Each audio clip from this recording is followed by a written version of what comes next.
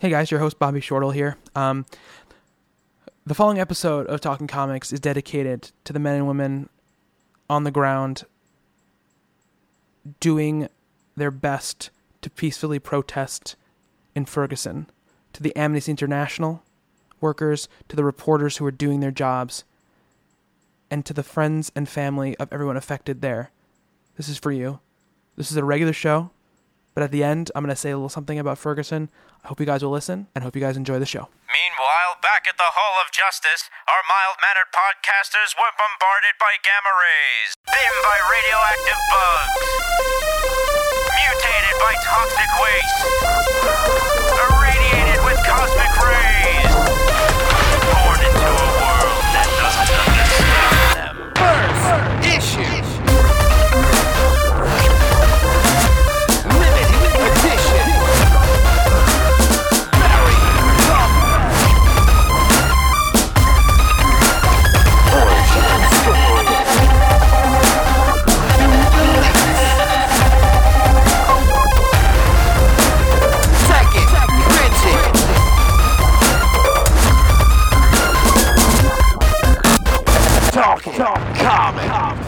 Hello everybody, it is Wednesday, August the 20th, 2014, and you are listening to the Talking Comics podcast. I am your host, Bobby Shortle, and I'm in the house with Steve Say. Hi. Mr. Bob Ryer. Hello there. And joining us for the first time ever, new contributor of Talking Comics, Nikki Alfaro. Nikki, thank you so much for being here.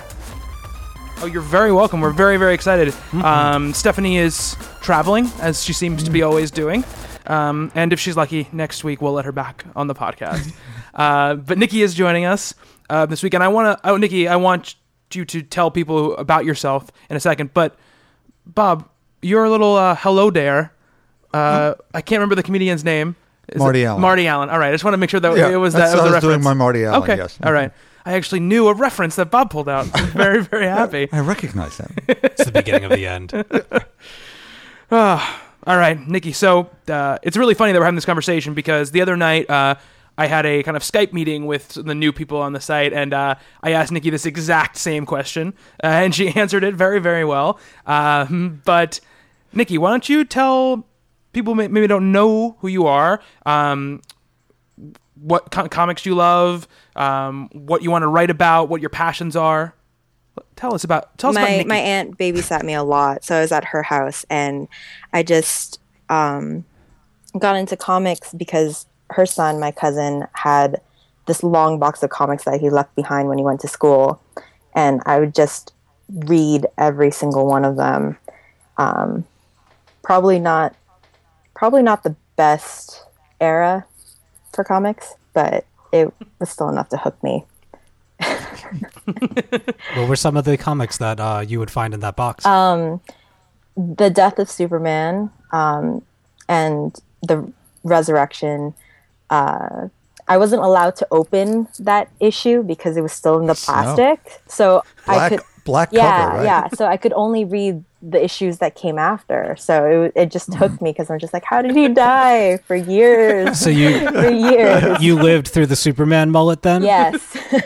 Wow. The Richard Lewis Superman? Yeah, Richard Lewis. Wow. Yeah. Those are some battle scars right there. Yeah. And then I kind of loved Superboy since then. Like, he was my favorite character for a very, very long time until New 52, basically. So, which is now canceled. I think there is no more Superboy comic right now. I stopped paying attention. I'm pretty sure to that that's what happened a while ago. I tried a bunch of times because I really like Superboy too. There were 2 times where I tried to jump on. It changed teams a couple times, and it just seemed like it never kind of got off the ground. yeah, I think they changed his character a lot. Yeah. So for me, loving Superboy from when I started reading comics to basically when New 52 started, he had this really big character growth, and it was just heartbreaking to see that all like erased. Right. So. And which Superboy? Connor? Yeah, Kent? Connor Kent. Okay. All right. With the leather jacket and the faded haircut and and the cool 90s sunglasses. Bare to the bone. I still have the action figure. His sunglasses were ridiculous. I don't know why he had to wear sunglasses to see Superboy, but He had to look cool, It man. was the 90s. Why didn't he need a leather He needed jacket? to complete the that's look. true. First all the super ladies. Yeah. Well, if you want to look cool, you got to wear a leather jacket. That's Hey, I'm kind of like Superman. cinema has taught us that forever. I don't know. When I saw the Avengers all going out on a mission wearing leather jackets over their costumes with an Avengers patch on the shoulder. Really? Guys? What that he wasn't calling himself Superboy though, right? When in the Return of Superman, Death and Return of Superman stuff. Oh yeah, he was like, "Don't call me Superboy. I'm Superman." Right. Because I'm his Right, yeah. replacement. Yeah, it was the 4 replacements. What? The Cyborg, Superman, Yeah. Steel, Yes. Yeah. Superboy. Superboy and The Eradicator. oh Yes. yes, the Eradicator. Yeah. Okay. See, Nikki's got it down. Nikki knows her Death and Return of Superman. All I can think about is that Death of Superman video. Oh, the Max Landis one. Yeah. It's awesome. Yeah. Yeah. I mean, I think I read that last year when I was putting together like a Superman stories list, and the first time I ever read it. I mean, I think that the I guess the graphic novel collected, like the Death of Superman one, the one that ends obviously with the big fight where he actually dies, I think is a pretty entertaining comic book arc. I think that it's more looked poorly upon for of course the speculator nature of that last issue, and also kind of what it wrought later. One of the things that, in air quotes, but not ruined comics. Right. Yeah. The civilians became involved. Yeah. Let's buy lots of those. We'll put them away. We'll send our kids to college. They're all still in boxes, and those kids aren't going anywhere. Yeah. I remember so many of those like significant issues, whether it be Batman getting his back broken or Superman dying. I remember seeing them on the shelves growing up as a kid and not knowing that one day like they would be important or worth something, or just that it was a milestone happening currently, but I was busy, buying, I don't know, Marvel Masterpiece cards, Right. or Yeah, whatever. yeah. I remember I lived in Vermont at the time in this little town called Manchester, and I went into the local mom and pop video store where I always rented Godzilla movies constantly, and they had like a little newsstand in there, nothing big, but I remember seeing the book there. And I remember in like the newspaper there was like a Superman's dead, like It was a slow headline. news day. Yeah, thing. And I remember knowing about it, but not really. I didn't know enough about it to investigate it at all. I was reading Spider-Man comics at the time, but that's all I was reading, so I didn't really have any interest in Superman. It made the television news, Right. Because there were hustlers outside subway stations selling them for $50 to businessmen in suits with attaché cases. Up the store from my record store, that's when I was there then. There was a comic store right near where Reese's is, where we go for lunch often, and they specialized in Image in the '90s, and they'd just gotten into that, younger people. And they were hawking the crap out of this. And a friend of mine's wife called me, knew nothing about comics except maybe little Lulu from back in the day when she Oh, was a wow. little girl, because she's my age. And I just bought this thing for $20. How long do you think I should keep it? Tomorrow? Sell it right now. Because it's Superman. He'll be back, and this isn't going to be worth the paper it's printed on. Sell it now and make your $50, make your $100 and go. Yeah. And she acted like I'd hit her in the head with an axe. I had ruined her dream. And it's like, I'm sorry, but I'm sending my kids to college on this. Right. We get people coming into the comic shop that are looking to it's sell still off their happening. stuff. Like they Yeah. bring in, garbage essentially, like Yeah. toilet paper, and it's just they're so you can hear the breaking of their hearts, Yeah. or just those money symbols going like, poof, Yeah. gone. Yeah, Now my cousin and a lot of my friends, older friends, would have like the Wolverine comics, and they'd be like, "Oh, it's going to be Yeah. worth so much," and I just have to break their hearts before they Yeah. bring it in. So I mean, it's a hard thing to know because some of them come in and they don't know at all. They have no idea. They're just trusting that you're going to be shoot straight with them. They're like, oh yeah, I found these in a house I was demolishing. Yeah. What could I get for them? Knowing nothing Yeah. at all. And you could be like, like $70. And like, oh sure. And then there's books in there that you could turn around for God knows what. well, it's today. I saw it on the internet. It's halfway through an auction. I don't forget which auction house it is, for a very fine copy of Action Comics 1 from 1938, the first Superman. Halfway through the auction, I think they're at 1.6 Oh, they're million. at 2 million now. Last I heard. There were two Yeah. they've gotten to? Okay. Wow. Now, that's the book you had to have, but there could be a dozen copies of that on Earth, not a dozen. Yeah. Well, I mean, I had a friend from college, and he emailed me like a couple weeks ago or a couple months ago and was like, hey, I found these comics at my parents' house. Do you want them? Like, I have like 2 long boxes. If you give me like $50, you can have them. Mm-hmm. And I was like, I don't want them. I don't even care what's in them because I just have too many comic books already, and I'm getting rid of my single issues as it is, so I don't want it. But then I saw him, and he was talking about it. And he's like, yeah. He's like, he was around that time. He was a kid in the 90s, just like me. So he has all that stuff. He's like he's like full runs of like the original Valiant titles and stuff cool. like that. He's like, I got a Superman, Death of Superman, like still in the thing. He's like, it's gonna be worth something. I was like, it's really not. Like, like if you go to Tor, they have like 100 of them. Yeah. I saw it at a ready to used give away. bookstore, and it was like Yeah. $2. Yeah. So yeah, it's funny how that kind of stuff happens, and how I think the things that people want to force into being rare or important rarely ever become that, right? I think those of us in the comics community, we still get exercised about it on the internet. Someone's dying or someone's doing this, and we complain. We don't fall for this anymore. But when something important happens, the phone calls begin. Archie.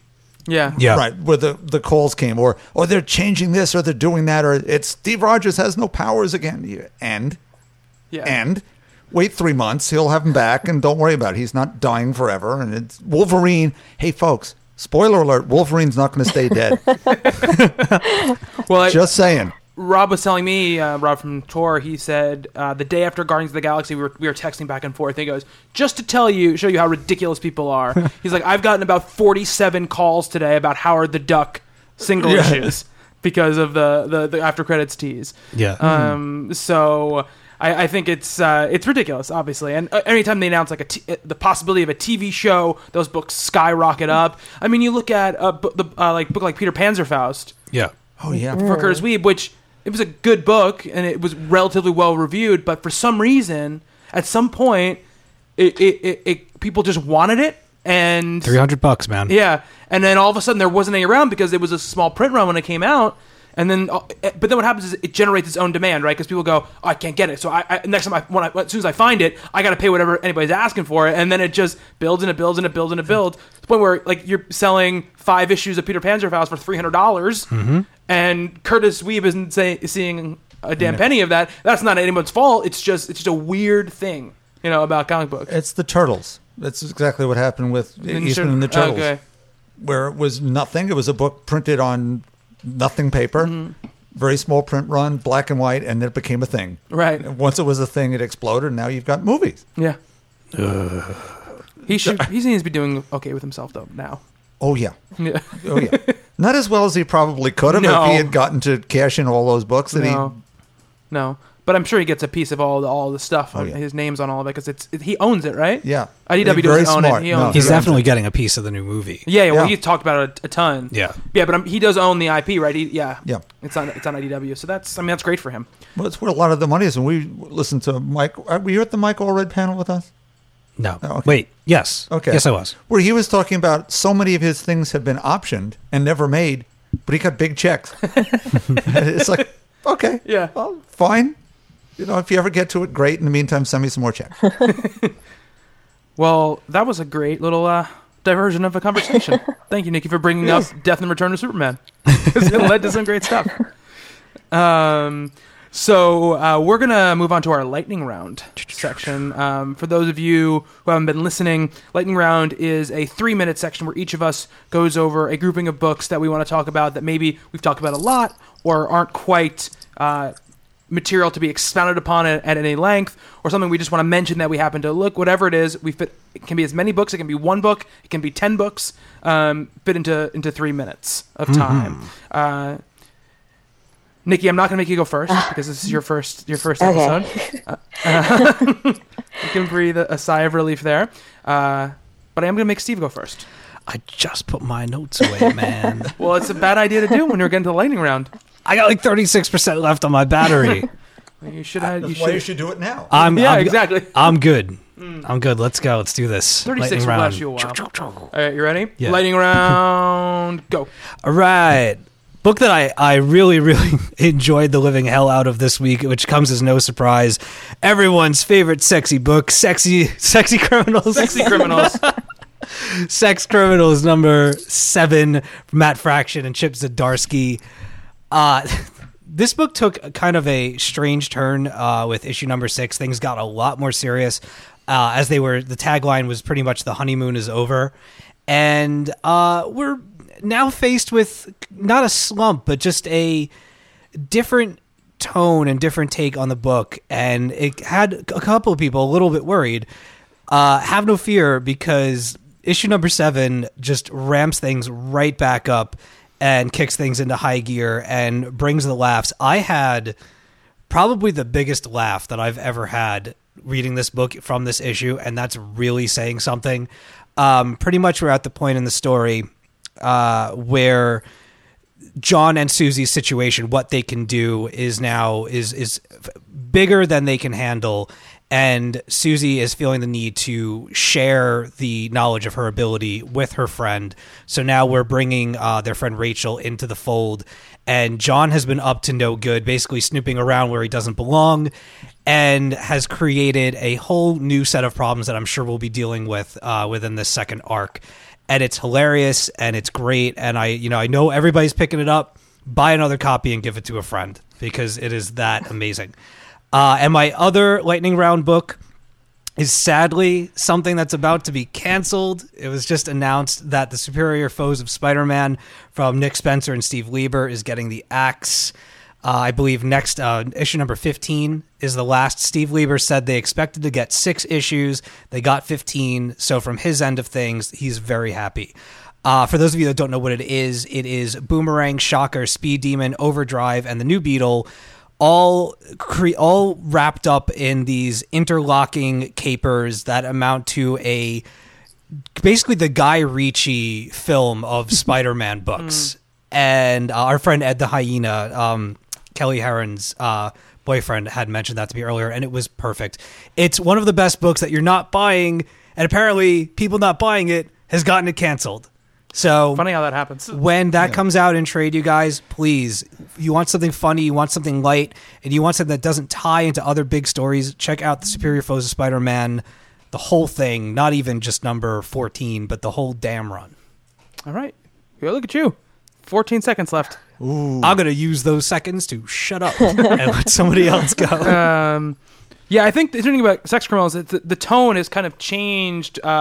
Even though this issue was very funny, the comedy is kind of shifted from, I don't know how to explain, like kind of really like dirty John Hughes to more Woody Allen-ish. You know, it's a little bit darker. There's a little more of an edge to it. Oh, it's definitely darker. You know, it's a little more neurotic than it was before, where it was much more kind of, I think, forward-facing and silly. This has a little more of an edge to it, which it's great. I mean, it's a great change up in tone, keeping the humor but changing up the way the humor is delivered. Yeah, I mean, things are, they've gotten serious in the book, and I mean, you read it, right? Yeah. Okay. So when John comes home with his arms filled with, all of that stuff, that's a major. He has just landed them in a whole heap of trouble, and now somebody who's innocent is now probably going to get wrapped up in the whole thing. Right. I gotta say though, epic fight sequence. Oh my God, yes. I'm not going to spoil it. That was the other part where I was dying. Yeah, I laughed so much. I love that book. I really do. You're in a bad mood. You just sit down with Sex Criminals and you're walking on air when you're done. I don't know if you know this, Steve, but for our kind of Skype session last week, I said that I got into Sex Criminals because I went to the party, the launch party at this sex club. That was my big introduction to Sex Criminals. Seeing Matt Fraction get his nipple pierced. That's commitment. That is commitment. Commitment to your craft right there. Definitely. Has that been a variant cover yet? No, not yet. yet. No, but they did make a variant cover of a variant cover Yeah. where there were two girls inside of a comic shop that took a photo of them kind of doing that, like, wholesome sit down, hands on the shoulders pose. And they just thought it was so great that they made another variant when it got, moved to, 17th printing, and they threw it on there. Yeah, whatever it is. So cool. Yeah, it's pretty awesome. Yeah. All right, Nikki, you're going in the fire now, though. Okay. Are you ready? Yes. My notes. lightning round. 3 minutes, go. Okay, so I was going to talk about 2 books, but I realized I probably only have time for 1. So I'm going with Batman Beyond 2.0, issues 25 to 29, which is the current arc, Mark of the Phantasm. Writers are Kyle Higgins and Alex Siegel. Artists are Tony Silas, Craig Russo, Phil Hester, Eric Gapster. Colorists are Guy Major and Nick Fillard. And cover artists Matteo Scalera and Moreno Denisio. So Time's up. hey, it's the latest arc. It's not done yet, but it's about has the Phantasm, who you recognize from the animated series or the movie Mask of the Phantasm, and it's Andrea Beaumont. She is Bruce's ex-fiance turned assassin, and she basically does what the Batman can't, kills people. And her current target, his name is Jake Chill, and he has connections with the current Batman's father, who was murdered, and which started his whole Batman storyline. Spoilers about alert. Batman. It was the animated series. I'm kidding. All I'm right, kidding. you're wasting my time.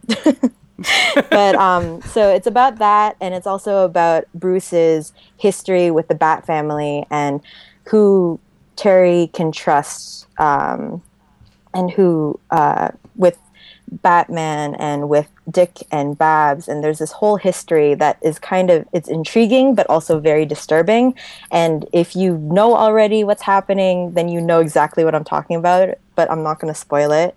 And it still leaves me iffy. I'm not totally sold on the series, but it's enough. It's worth checking out, especially if you're a fan of the animated series in general. So that is it. You have another minute, so you want to talk about the other book? Sure. Genius, Image Comics. I've only read issues 1 and 2, but the whole series is coming out this month. It's a mini series, and it's just basically I don't know if it's appropriate now. It's a gang war between gangs in LA versus the LAPD. And it's very exciting. I put it as like a GTA kind of concept, but with more depth and a lot less sexism. So that's it. I like that description. I like it. So it's Genius? Yes. And it's by Mark Bernardin and Adam Freeman. Okay. They're writers, and the artist is Afua Richardson. Cool. Awesome. And what was the Batman Beyond issue numbers? 25 to 29. The arc isn't done yet, I think. Gotcha. Now, Are those is that the digital numbers Yes. or the print Yes. numbers? Okay. digital numbers? Yeah. I mean, I guess they print the arc, I think, all together when they print those physical ones, I think. So They do trades of some of the longer ones. And I think okay. they do print issues of 2 stories at a time, I think. because they're split, aren't they? They're Beyond Universe. They're Yeah. not just Batman Beyond. Okay. Yeah. There were a lot of Batman Beyond stories, so I had to read everything just to catch up. I guess this storyline was a flashback, and then there was a flashback within that flashback. So I was reading this arc because somebody told me about it, and then I realized I had to read the whole thing because I was just so lost. All right. I had gotten some of those as a comicsology gift, where it had a new Batgirl, and Barbara Gordon was the police I commissioner. loved that one. That one was amazing. Yes, they do some good stuff with those digital first books. With Annie Wu was the artist for that. Which was, Yes. It was gorgeous. Nice. Higgins really gets that universe. It's obvious that he's a big fan of that series. Now, have you seen the animated, was it The Return of the Joker? Yeah, that's the Batman Beyond movie. Yeah, I just rewatched that recently. Still gives me shivers. It's really excellent. Yeah. Really, really excellent. I watched Whoa. I watched Assault on Arkham over this past week, and I really, really enjoyed it. Yeah. It was the Suicide Squad. I just with, watched that. you know, did yeah, you like it? It was really fun. It was good, Yeah. right? It was really cool. It was funny. It was really, really funny. It was action-packed and a really great Harley and Joker. Deadshot was pretty awesome as well. So yeah, anybody that wants to check out the new DC animated film, it is definitely worth your good. time. Assault on Arkham. An uptick after the last couple. Were Yeah, I mean, underwhelming. Yeah. it's dark. It's you know it's a little violent, but it's fun. It's There a you go. lot of fun, Yeah. and it's some of the edits to it and the presentation of it, especially within like the first half hour, the setup of the whole thing. Oh, yeah, is the- ripped right out of the comics, and it's like super sleek and stylish, and kind of like I mentioned the Guy Ritchie thing before. It had like a Snatch or Lock, Stock, Two Smoking Barrels vibe to it. Oh, I gotta Cool. check that out. Cool. Yeah, I didn't even even look for it because I was so disappointed with the last couple that my excitement. I used to be so excited every time a new one would come out. I would want to watch it first day, and I just didn't feel that for this one. It was sitting there. It was a digital download, and I saw that I was looking at the description, and I'm like, this is the Suicide Squad. And I've been looking for a good Suicide Squad something for pretty much since we started this. And like I said, it's a good time. It's not going to be your favorite DC movie. It might even be a little bit much for some, but I laughed my ass off the entire time. Cool. Awesome. Yep. Awesome. All right, Bob, you ready for some lightning round? Sure. All right, here we go. And lightning round, go. First off, I wrote a review for this, but just to mention here, Batgirl 34, which is the last regular issue by Gail Simone, finishes off the Nightfall arc. It's really got a lot of great stuff in it, but it is still sort of bittersweet because it's the end. Can I tell you real quick? That was my favorite book I read this week. There you go.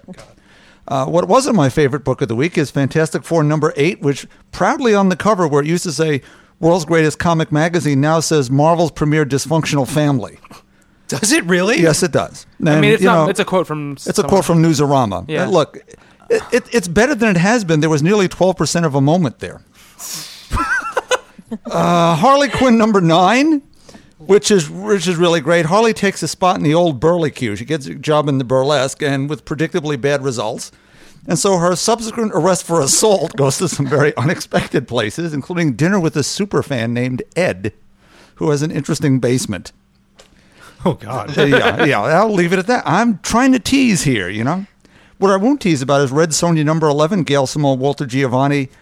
Her quest to retrieve those artisans for the Emperor Samala. Yeah. She's going to free all those slaves, those 1,000 slaves, I think it is.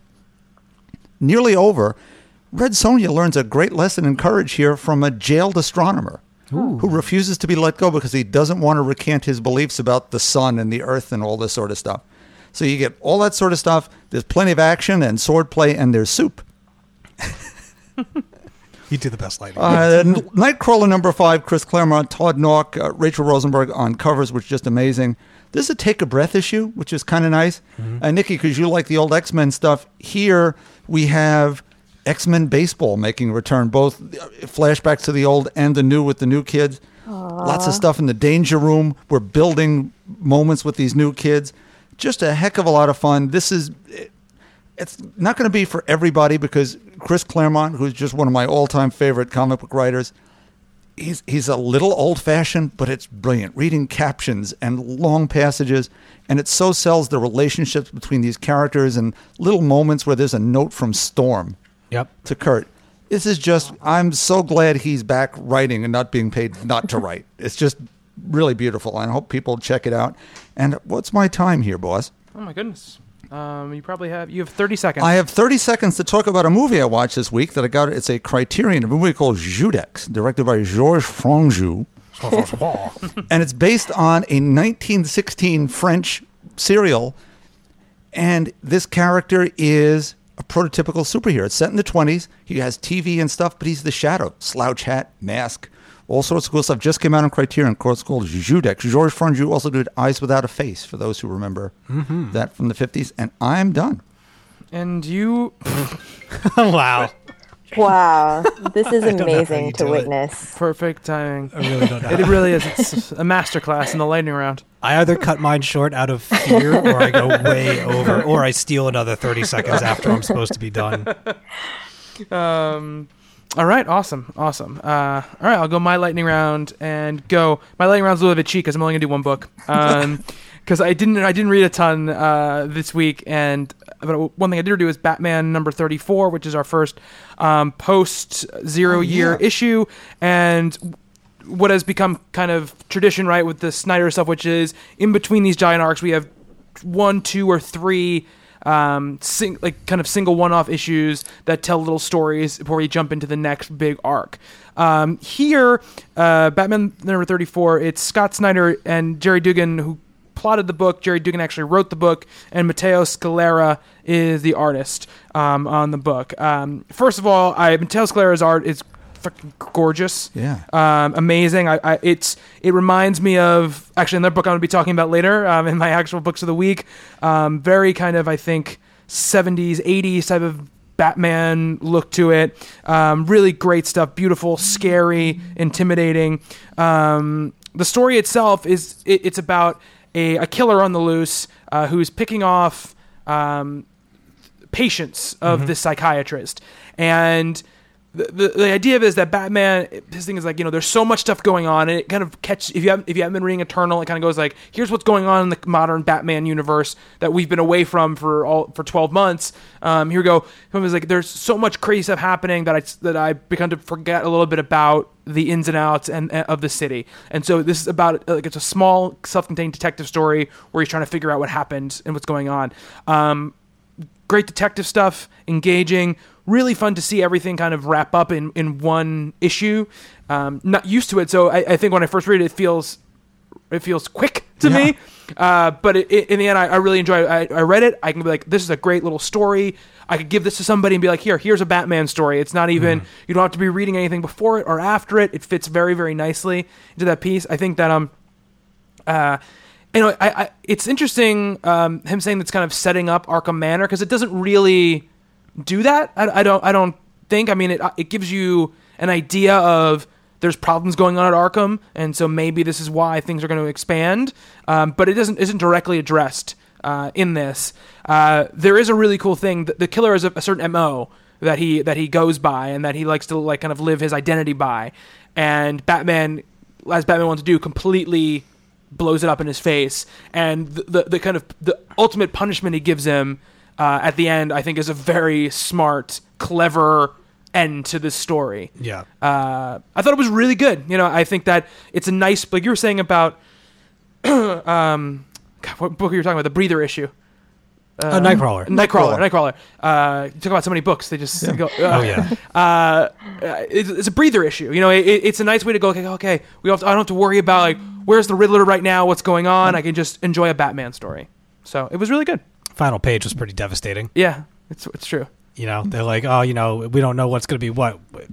You will. Yeah, you will. The split writing, did that all work? Do you think? Yeah, definitely, because it's Snyder is writing the plot just with Dugan. Okay. Dugan is doing all the scripting, so it definitely has one cohesive voice throughout the entire book. Dugan's on Deadpool, right? Yeah, he does Deadpool. I think he also does Nova, I believe. Cool. Over at Marvel, so he's gonna be doing Arkham Manor kind of full time. So perfect way to get him. Yeah, that's why they did it. Nice. Yeah. That's cool to know. Yeah, and it also gives Snyder a little bit of a breather. They can start catching up with the end game stuff they're going to be working on. This coming one, the 5 years later one, I don't think he's writing it. I don't think he has anything to do with it. And I know Greg Capullo isn't on it either. So I don't know what it's going to be. And then I think Snyder, I might be wrong. Snyder might be involved in it, but I think what he said was they'll be back with 35 to start the new arc. I think most of those books are, I don't want to say fill-in teams because they're not, because it's fill forward, right, in a way. But I think it's about a quarter of them are actually by the real teams. There are a few more that are the writers, right, and the rest are sort of, let's get this month together. Yeah. Let's get some people who want to tell stories. Yeah, it seems like to me though is that I don't think that Snyder at least minds it, because it allows Capullo to get ahead on the other stuff to for the big arcs they're going to do. So it was really enjoyable. It was a really fun. If you're a person who maybe hasn't been reading Batman, you jumped in late, they're in the middle of arcs, this is a good one to pick up and kind of get a sense of. It's not exactly what you'd be getting in a monthly Batman book, because it's not Capullo. and it's not Snyder on complete writing duties, but it is a great Batman story and something I think that people could pick up and read and get a tone for what's to come. And I really hope that Matteo Scalera does more Gotham Batman stuff because it's really, really great. Really, really great. He's popping up a lot this year. He is. All right, so that's Batman number 34. All right, let's go on to Books of the Week. Sweet. Steve, lay it on us. Yeah. So as you know, a while back we started the Talking Games podcast, and I had gone spoiler-free for more than a year on the game The Last of Us. I was very, very proud of myself for avoiding all of the spoilers that came with that game. And I just recently, I played it all the way through, finished the DLC, and just absolutely, I miss it. I shed some tears just at the idea of not being able to play anymore. And then I remembered, hey, wait a minute. Stephanie, several months back, talked about a book called The Last of Us, American Dreams, which is actually written by Neil Druckmann, who is the writer of The Last of Us game. So it's written by Neil Druckmann and Faith Erin Hicks from The Adventures of Superhero Girl. Art by Faith Erin Hicks, colors by Rochelle Rosenberg, letters by Clem Robbins, and cover and chapter break art by Julian Totino Tedesco. Nicely done. I hope I got that right. I think I did. I think so. You just got Faith Erin Hicks wrong. So what this is it's a prequel to all of the events that, whether it be the DLC or the actual game, this is the story of how Ellie and her friend Riley came to meet one another and kind of how their friendship forms. And it's just, if you've played the game, it gives you a lot more of a look into their world and kind of what the world was like before the events of the game, and just how they go to school and how the militarized zones work and stuff like that. We got a little bit more of who the Fireflies are in this book, and it's just a wonderful companion for anybody that's played the games. I don't know that I would recommend it outside of who played the games, because this is a prequel that deals directly with content that comes later in the game, whether it be the regular game or the DLC. This is addressing that stuff directly, but it is a sweet little story if you want like a quick 4-issue thing and you like these creators. Faith Erin Hicks does wonderful stuff with the art. She's a brilliant writer and a brilliant artist of just two girls being thrown into this kind of apocalypse brought on by this infection, and the whole world has gone to crap.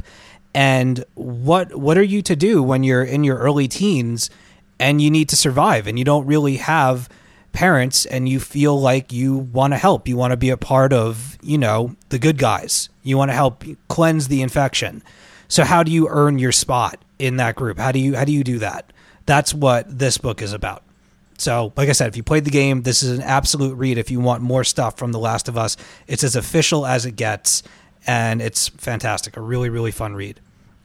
And my other book is actually something that Bobby brought up on the podcast not too long ago, which is The Bunker. Oh, you got the trade, right? Yeah, man. I've only read the first issue. Ooh. It's good? I might have to let you. Yeah, I want to read it. You want to borrow this? Yeah, I do, really badly. Yeah, this is some serious stuff. This is written by Joshua Hale Fialkov with art by Joe Infernari.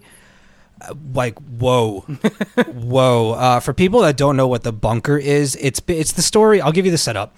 5 friends go out into the woods and they decide that they're going to make a time capsule. They're going to bury it, and they'll go back 20 years later, whatever, and they'll pick it up. They'll have a laugh. Turns out that when they put the shovel into the ground, they hit metal on metal. What the hell is that? They brush some dust over, a la Lost. They find that there's a bunker built beneath the ground, and on the outside of the bunker are all of their names except for one. Billy's name is missing. Why is that? I'm not going to tell you. You're going to have to read the book to find out.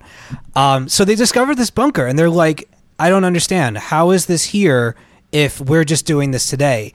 Basically, they open the bunker, and they find just books upon books, and specifically letters that are addressed to each of them. So they each take their own respective letters and they open them, and it turns out that the letters are from themselves, addressed to themselves, and it's all about events that will take place in the future. Comes to find out that these 5 people are pretty much solely responsible for just an apocalypse of events, whether it be viral, whether it be through the food, through the water system. One of them each plays a part in pretty much the end of the world. The only catch is is that all the horrible crap that happens has to happen, because if it doesn't happen, something even worse will happen as a result. So you enter this story where you have 5 different personalities, and they're all kind of crazy within their own rights and kind of rambunctious. Some of them are scientists, some of them are journalists, and so on. And now they find out that by some way, circumstance or otherwise, that they're responsible for killing hundreds of millions of people. How did this happen? So there's little clues inside the letters, and they come to find out these are the significant events, and they have to go down just like this. If you deviate from the plan, things will be even worse. Even though it seems bad, you got to do it. If, a couple thousand people are going to die, you have to let them die. But you need to be there, and you need to do this, and you need to rescue X amount of people. How do you make that kind of decision? Like, how are you there? How are you able to prevent something where you can get them to evacuate, or you can go to the press, you can go to the police? But in order to get these events to happen, you need to stand there and watch it, and just watch all this horrible crap happen around you. Really, really, really intriguing plot. With every issue, it just gets deeper and deeper. And it gets to the point where, if you really think about it, if you found a note from yourself and you knew, like, unequivocally that it was you, whether it be the voice of the letter, the handwriting, whatever, are you really these people that you've trusted through your whole childhood and into your latter life? Do you trust them because you love them and been through things, or do you trust yourself? Or is the future you lying to you about what you should or should not do? It gets really complicated, but it all comes across in a super, super smooth way. Joshua Hale Fialkov does a really good job of putting all of the complexity of the book in. He delivers it in such a manner that it flows really well, and it's easy to follow, and it's easy to move along from character to character and time to time, because there is a lot of jumping from here to there. But like I said, it's super smooth. And just one more word about Joe's artwork, Joe, Infernari. There's kind of this like perpetual absence of color throughout the book. There is color. It is not black and white, but he uses color in a way that all of the like focal points, like all the stuff that's in the foreground or all of the major action sequences are super colored up, and he uses different colors as emotions. So if somebody's sad, you'll get lots of like deep, pale pinks and purples and blues. And if there's explosions, you get harsh reds and oranges. And, if there's like somebody jealous of somebody or suspicious of somebody, the whole room gets tinged in green. And it brings you visually and mentally, you start to apply different emotions to different colors. And as you move through the book with these different colors, you feel different as you're reading the book. Really, really awesome way to tell a story through the artwork and not just what's written on the page. So, awesome. Yeah, I can't recommend it enough. It's called The Bunker.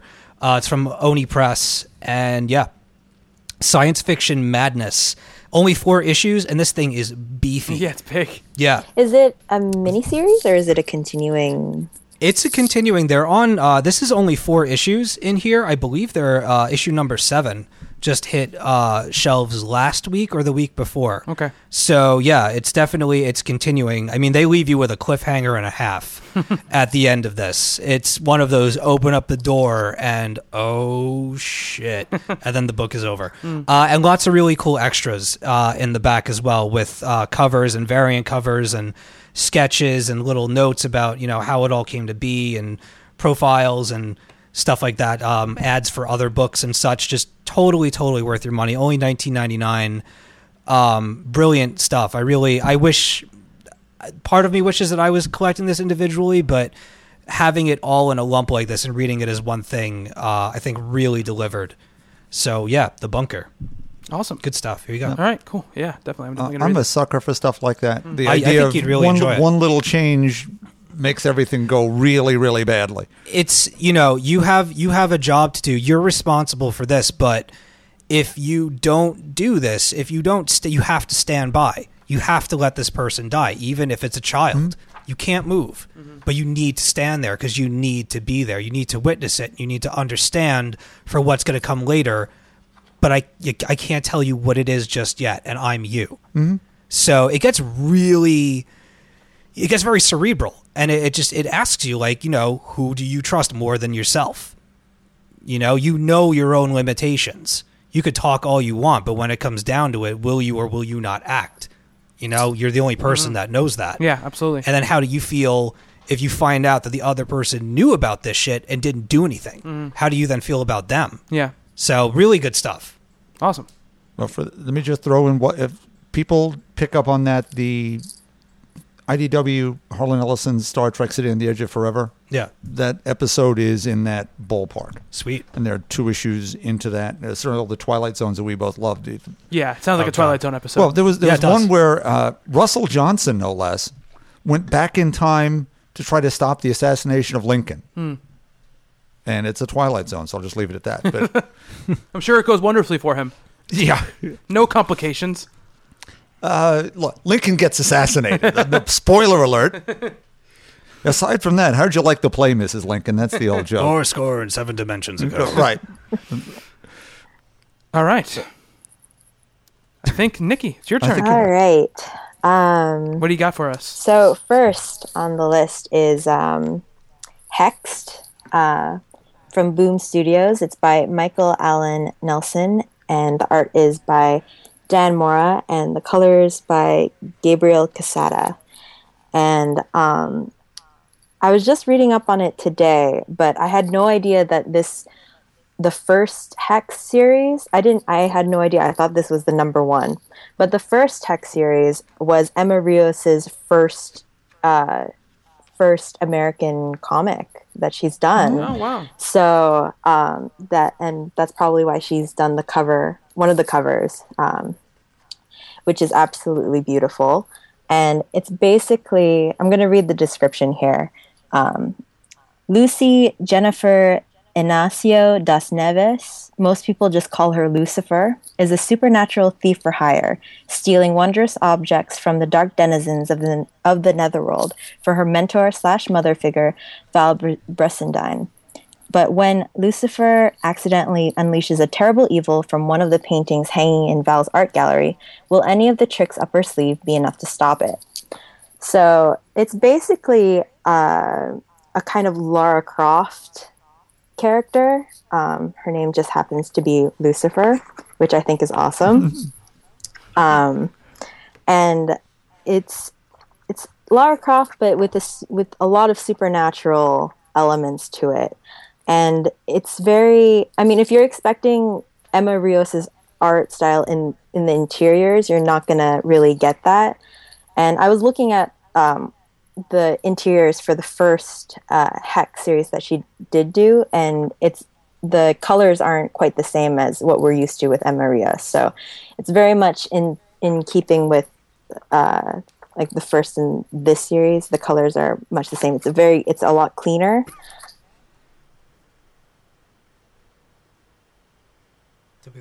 We might have lost her. Uh-oh. The colors were a lot cleaner, and then she was gone. Let's see what happened. Donna, Donna, Donna. Oh, she's still connected. Oh, wait, there we go. That's what always happens. Hello. See, this is what I'm afraid of when I pipe people into the talking games. Hello? Oh. Did I lose you guys? Yeah, hi. Yeah, you definitely did. Okay, where did you? You said the colors were a lot cleaner, and then you were gone. Okay, the colors are a lot cleaner, and it's a really cool thing because she deals with supernatural elements, and you're dealing with she in the first scene she's stealing a painting, and at one point she can go inside the painting, and the colors switch from this clean style to a more like you feel like you're inside the painting. That's cool. Yeah, and that impressed me a lot. And the fact that I had no idea that this was the second series, I guess, the second incarnation of this this series, really,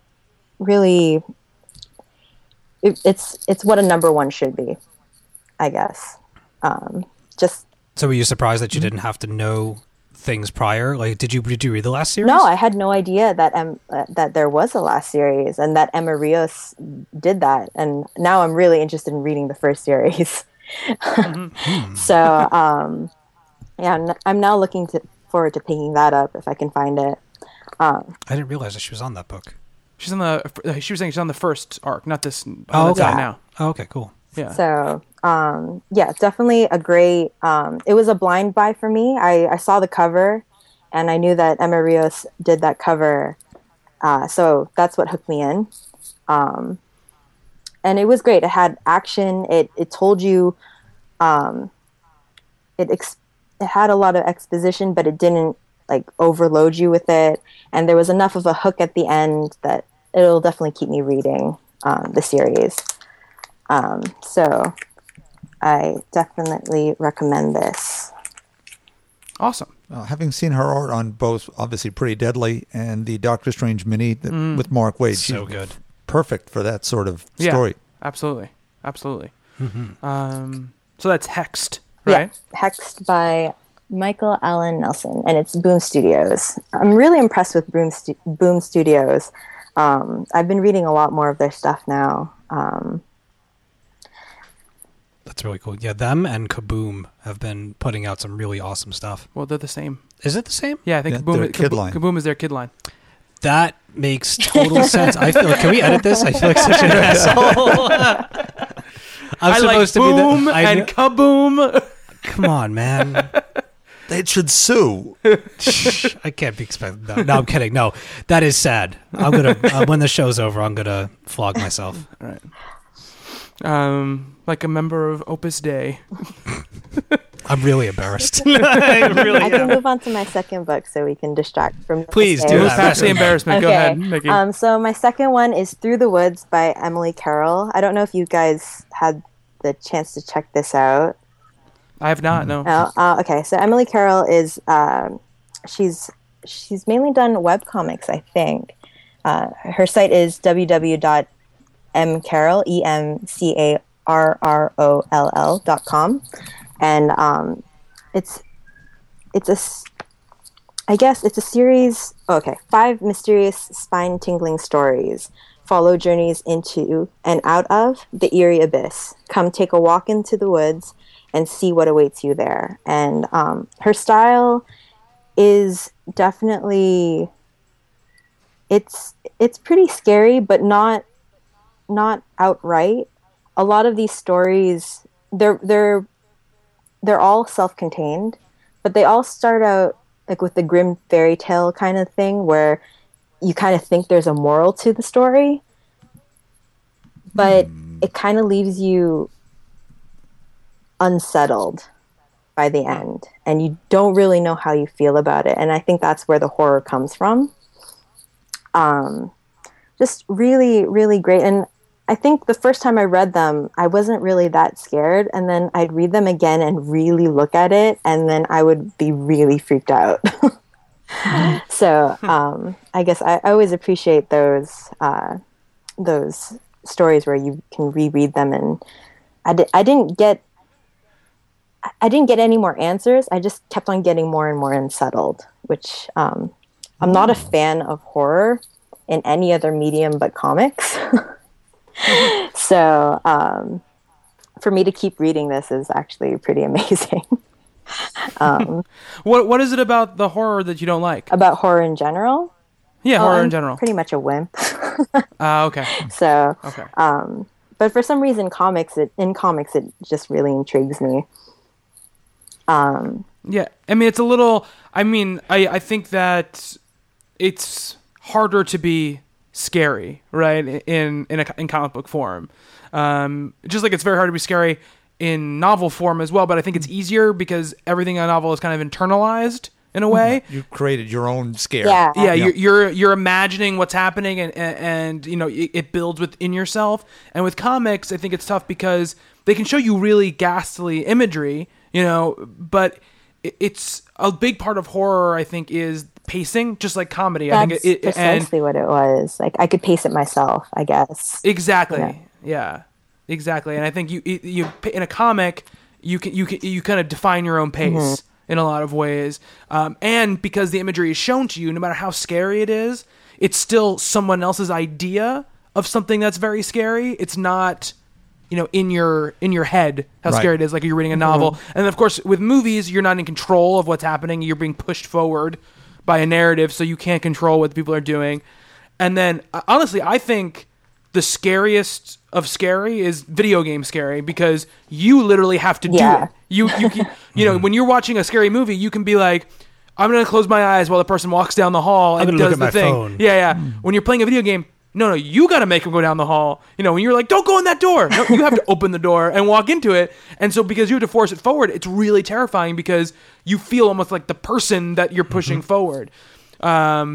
You know, there's very few comics I've read that have actually kind of scared me. The ones that have creeped me out and ones that I think have really good atmosphere. But as far as scares go, I don't know if I can point to one. No, I agree with you. It's got to be about mood setting. Yeah.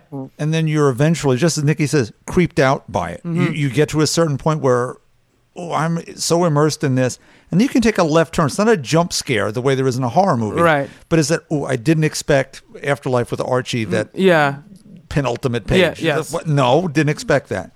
The old creepy Eries or the Skywald horror mood sort of things. It was always, or the ECs, set up, left turn. Right. But you have to set that mood, and it is so important. It's very easy to just draw monsters. Yeah. Not going to work. Not going to be the same. It's going to be fun. Look at that cool monster. Yeah.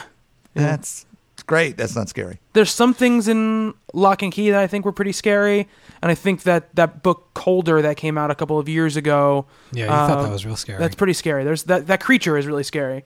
It's got sort of like that Insidious type of movie vibe to the character. But has anybody been reading Nailbiter? Yep, I have as well. Yeah, that third issue, the scene in the morgue, where it's just like a series of panels, but every other panel there'd be the lights are out, so you won't see anything. Yeah, and then like a figure would come in. It didn't scare me, but it was really well done. Yeah, no, that was definitely, you're absolutely, that was a creepy scene. Mm-hmm. I got the little bit of like the tightness in the chest. Yeah, you get that effect without like, I think it's a little bit muted, but you still feel it. Absolutely. Well, when you get the tickle, the little tickle in your chest, you know, where you're like, oh my God, something scary is happening. And it comes on you like all of a sudden. It's like any other big emotion. It's like, you know, when you get emotional all of a sudden, or any of it, it just... It hits you, and it's something that's... Well, the comic, you can put it down, though, at least. Yeah. I'm going to get a drink. I'll come back to this. More sunlight. You can be like Joey and Friends and throw The Shining in the freezer when he doesn't want it. It's too scary. There's an episode of Friends where he's reading The Shining and everybody gets scared. He throws it in the freezer for some reason. Wow. The movie or the book or both? The book. He's got a big freezer. Yeah. That's not one of his bigger books, though. That's one of like his normal size books. Yeah, it's only about 450 pages. Yeah, yep. It's not 1,000 pages. We totally derailed the conversation. Through the Woods, Emily Carroll. Is it just kind of the art that makes it scary to you, or is there something about the story that's also the stories? Like I said, it's very much grim fairy tales, but very abrupt in most of their conclusions, and gotcha. And the coloring, like as we were saying with the panels, the coloring is just amazing and really sets the atmosphere for, like, there'd be a series of the same images in like panels, and one would be red, and you know that like a gunshot would had happened, and like it's just the way that it's done, kind of it chills you a little bit. So it's very, very. Just unsettling, as I said. Cool, awesome. It's interesting. That's not. I want to pick it up now. You can check. I think a lot of these stories are on her website. And yeah, I'm checking it right now. Yes, some of them are on her website. But yes, I definitely recommend it. I had to put it out there because she's from London, Ontario. So I am. Canadians always looking to push their own books. What can I say? Now, her name sounds familiar. Would we know her from something? Or maybe it's Stephanie has spoken about her. Stephanie might have spoken about her before. Nikki, is there a book out she has that we might know? She did The Witching Hour. For Vertigo, I think she did one of the stories there. That's right. She had a story in there. That's right. That's it. That was one of our favorite single issues. Yeah, that was awesome. Yeah, that was an awesome collection. Did you read that? No, I don't think I picked that up. It's really good, and if you like scary stuff in comics, it's definitely one to pick up. Really, really good stuff in that one. Yeah. Awesome picks. Bob, what do you got for us? We are going to begin with Captain Marvel number 6, Kelly Sue DeConnick, David Lopez, Lee Lowridge, and Joe Caramagna. Hey! Yay. Do it every week. This is the last, well, not necessarily, Carol's still in space, but it's the last part of this story that we've begun with this new relaunch. And let me just begin with our first real page here. It's Captain Marvel flying over this planet. The sparkle fists are going. She looks rather grim. And the long caption, not so long, I'll read it fast. My name is Captain Marvel. I am an Earthling and an Avenger. Today I stand as one with the settlers of Torfa who claim this planet and its resources as they were freely given in the aftermath of the Behemoth disaster. They are a peaceful people, but I am a woman of war. If you move against them, you move against me. I am willing to die here today for this cause. I have made my choice. And you see her just flying off into the middle of this armada that's on the cover of the issue. Now, from that opening, you can tell that her first foray into diplomacy hasn't really gone very well, or at least not as well as you'd expected. But you've got the Emperor Jason, who's double-dealing everyone, as he tends to do, and stuff has to happen. Great battle sequences, yet there's a split focus between those battles and what's happening on the planet's surface and on another ship in the galaxy. So you get a feel for the stakes here. There's an entire planet of people who need this help and need this Avenger who they've sort of dismissed as being ineffectual, including the leader of the planet. And yet, through all this, no matter how many times she's going to get knocked down, Carol Danvers does what's right. There's an amazing finale to how this battle all works that I won't spoil exactly, as she does something really pretty amazing. Between Kelly Sue's words, David Lopez's art is just so ultra expressive. The facial expressions are so amazing. You know every second what everyone's thinking. And whether it's humorous, determination, wistfulness. There's a lovely moment between Jackie and her new friend, who I'll just leave it at that. We don't want to spoil that too. Just book has been really solid all the way through. I certainly miss some of the Earthbound folks. I miss Kit and her mom and all those people, but I think they'll be back eventually. Carol's heading home. The last panel here is really amazing. It'll make you smile at least twice if you look closely. There are two little additions. One, I've been informed, was in the script. Another is not, and it's hysterical for those who were reading Avengers Assemble back in the old days. So that's Captain Marvel number 6. Is anybody else? Yeah, I read it. I'm catching up. I read it. Yeah. I always enjoy Captain Marvel.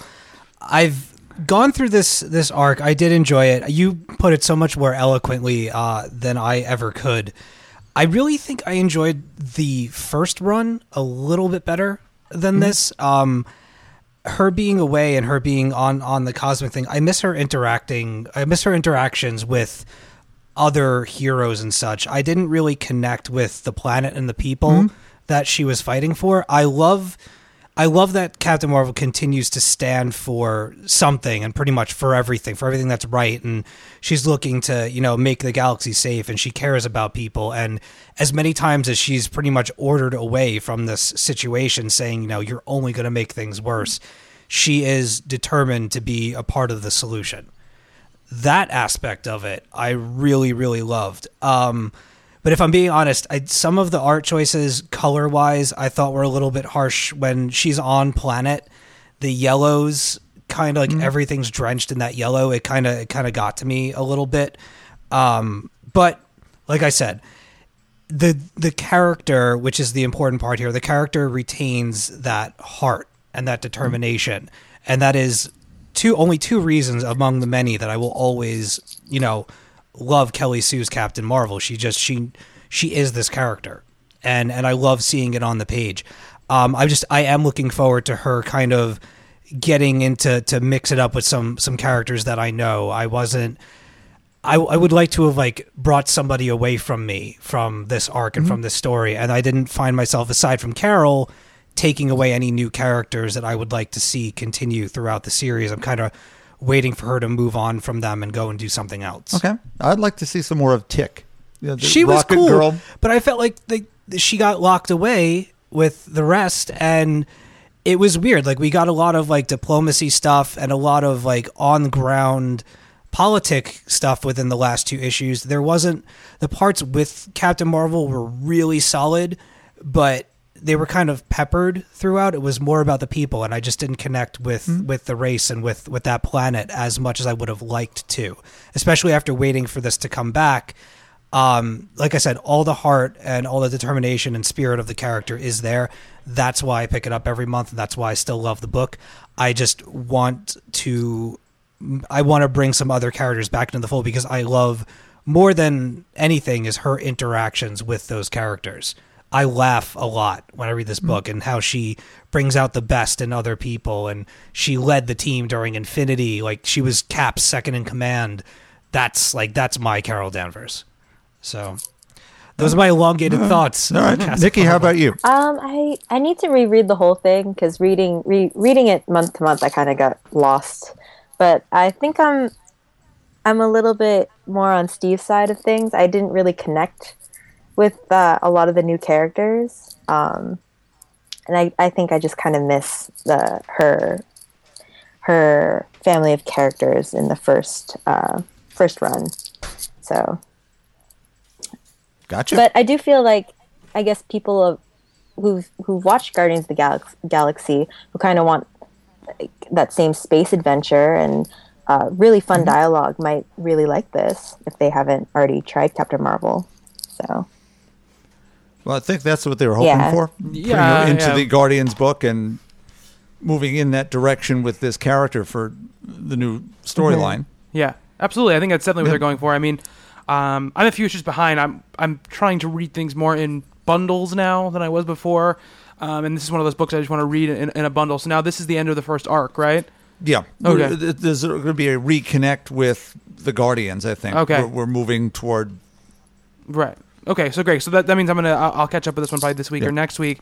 But yeah, I think it's interesting, because I think the relaunch is obvious because they wanted to get more people in to reading it. They wanted to, people who might have missed it, because it kind of came out right before right before I think we started to see kind of the changeover to them focusing more and more on female-led books. And I mean, it was definitely the catalyst, I think, for that change. I think much in the way that Daredevil was kind of the catalyst for the lighter tone to start coming back into the other Marvel books. So I think it's obvious the reason for the relaunch.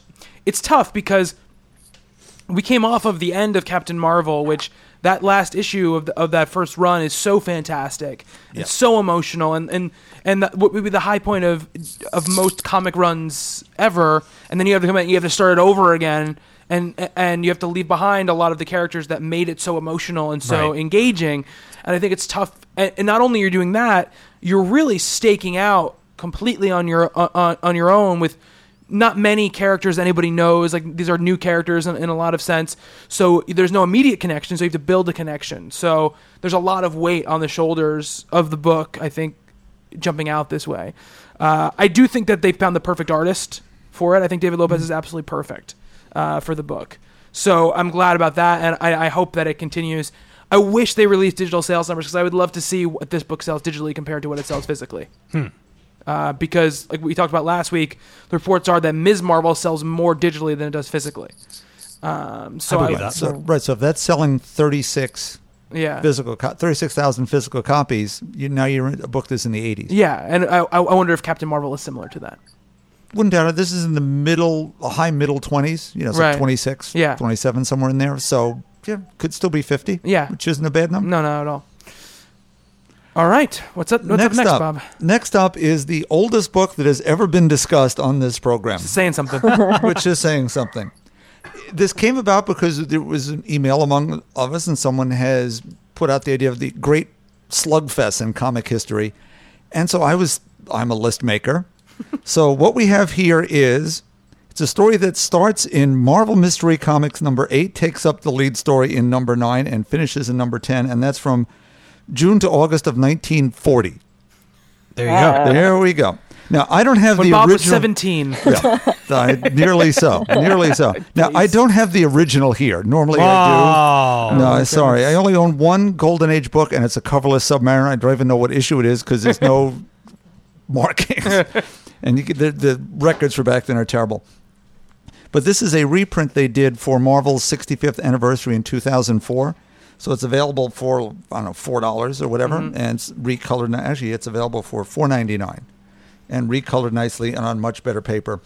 What we have in issue 8, it was really interestingly done. You see the Submariner is on the rampage because, as usual, we've thrown depth charges and blown up some of Atlantis. So he comes to New York, throwing their depth charges back, blowing up the harbor, wrecking subway tunnels, letting all the animals out of the zoo, destroys the George Washington Bridge, which was 2 years old at that point. It needs some spackle at this point. It's sort of a mess. And that story is done by the Submariner's creator, Bill Everett. Submariner was actually created before Marvel Comics 1. It was for a giveaway, a black and white giveaway called Motion Picture Funnies. So it's actually, he's the first Marvel hero in a way, and they sold that package to Martin Goodman and blah, blah. I'm digressing.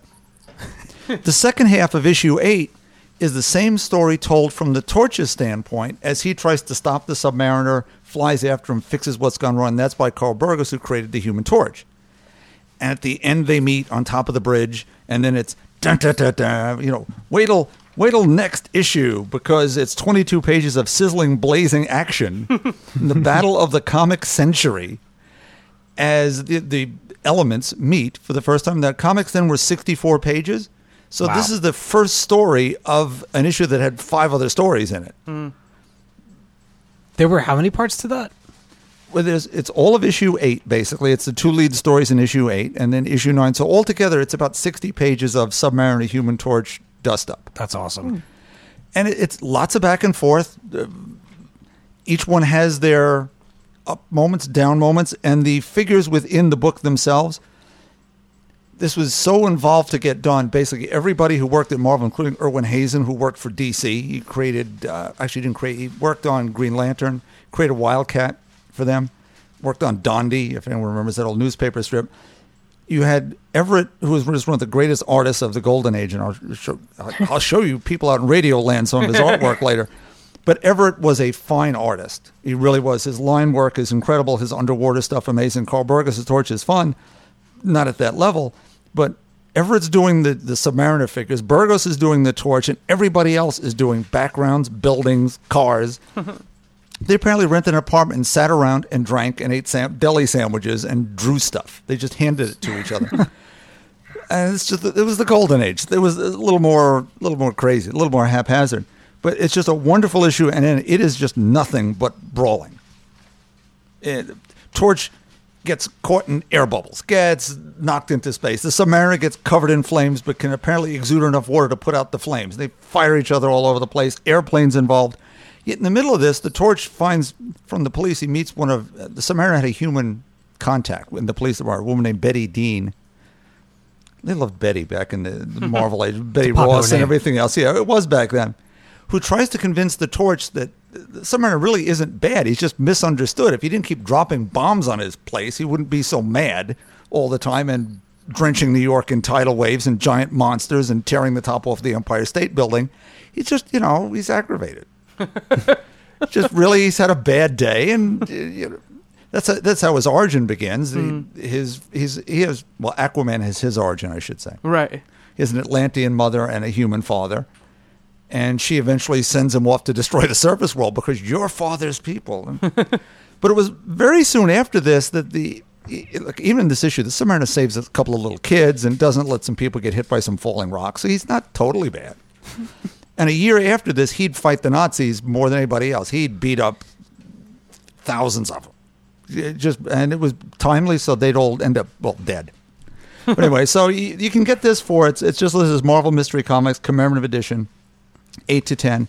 Now, Bill Everett, beyond the art that none of you can see that is just so gorgeous, is somebody who co-created Daredevil along with Stan Lee in the 60s and actually came back to the character of Submariner in the 70s, though. It's a Gil Kane cover, but his art was better. I mean, it was all these years later. He worked for a paper company doing their advertising artwork, and it just was amazing. Quick, weird little bit of fact. Go ahead, Steve. I had a quick, weird question for you. Sure. I think you might have answered this a long time ago. What's with the wings on the Submariner's feet? It's funny you should ask. He can fly with those little wings. But eventually, Yeah. I mean, I guess he helped him swim faster too, but he could fly through the air. He's as strong as the Thing, just under Hulk level. Underwater, he's as strong as the Hulk. But when the book came back in the 50s, remember I've discussed how they brought back Cap and the Torch and the Cap of the 50s thing. Well, the Submariner came back in the 50s and actually did a whole bunch of issues then. It's like 15 issues. He lost the wings and wasn't strong anymore and could be hurt. And in the middle of that, the Superman television show was really popular. They were trying to make a Submariner television show. They optioned it. They went to Timely. Atlas at that point. How do we do this? They went to Bill Everett, and they said, well, we do want to do this. They even have an actor picked out named Richard Egan. I've got a picture of him. I'll show you later. Doesn't look anything like Jason Momoa, but he's pretty good. And Everett was told, okay, well, you're going to tell us what the Submariner can and can't do, but what we want him the way he was during the war. We're going to bring that up into the present. So there's an issue here where the Submariner actually is put into some nuclear power radiator thing, and they grow his wings back, and they give him back his strength, and he's picking up giant icebergs and throwing them around, and now he's back to who he is. Those wings are important. That's his little deal. I thought they would have been fins. No, he has to fly. And then why? You'd have to ask Bill Everett why he put him on there in the first place. But that was in 1953, 54. The book lasted to 55, and he went away and then is reintroduced, as everyone well knows, in Fantastic Four #4. All right. It makes total sense that he could fly with little baby wings on his feet. Oh, totally. Well, he is very thin. Yeah. So maybe that's. I don't know. He's aerodynamic. I don't know if physically that works. I'm pretty thin. I'm going to go to the taxidermist, have him grab some wings onto my feet. It works in comics. Oh, yeah, totally.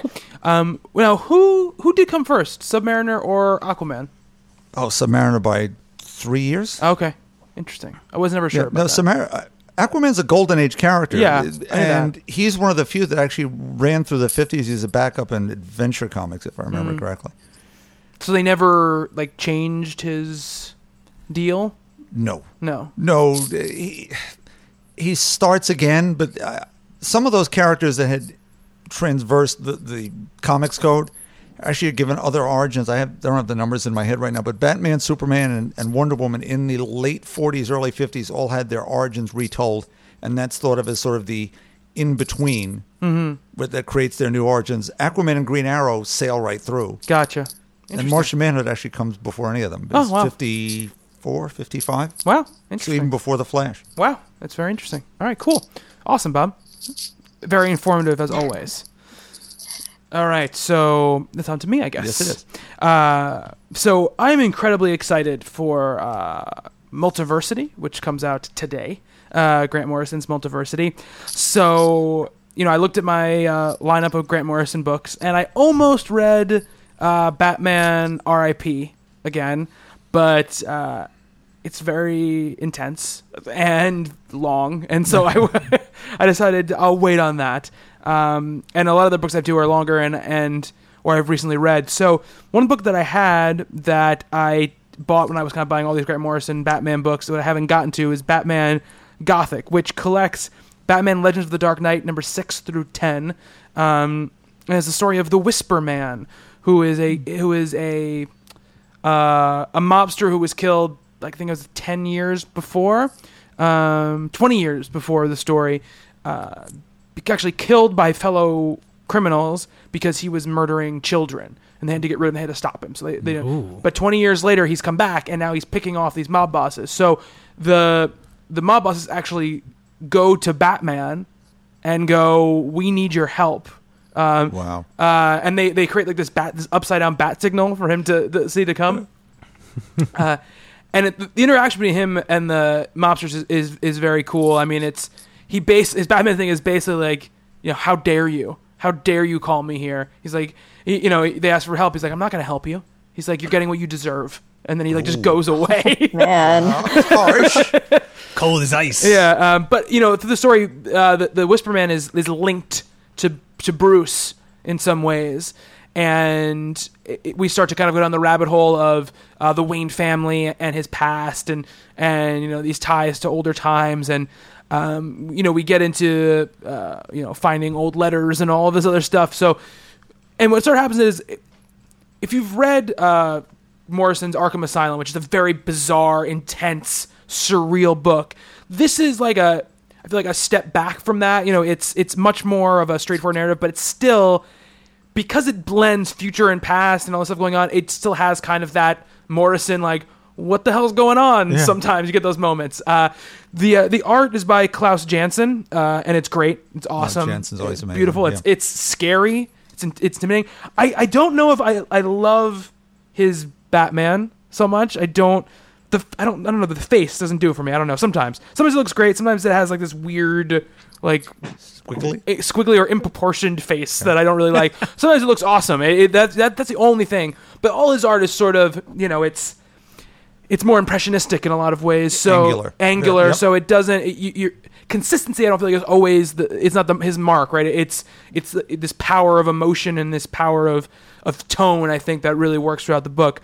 I really enjoyed it. It's a nice piece. It's a one-off story. It's early days of Batman, so that's the whole deal with Legends of the Dark Knight. If people don't know, the series created till early stories of Batman, and it would be almost like anthologized small arcs by really big creators and creative teams, so they could write Batman stories and go off.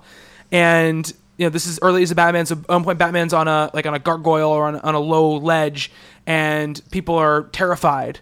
He breaks up a crime, and the person who's getting robbed runs away terrified of Batman. Please don't hurt me, please don't hurt me. So there's some of that stuff involved too. There's that more of a raw edge to the character because he hasn't developed into kind of this shining knight of Gotham. He's still this urban legend type of character. It was really good. Interesting story about it though. It's funny because it's 6 through 10. Originally, Morrison was supposed to kick off the series, but they had promised they had promised it to Denny O'Neil.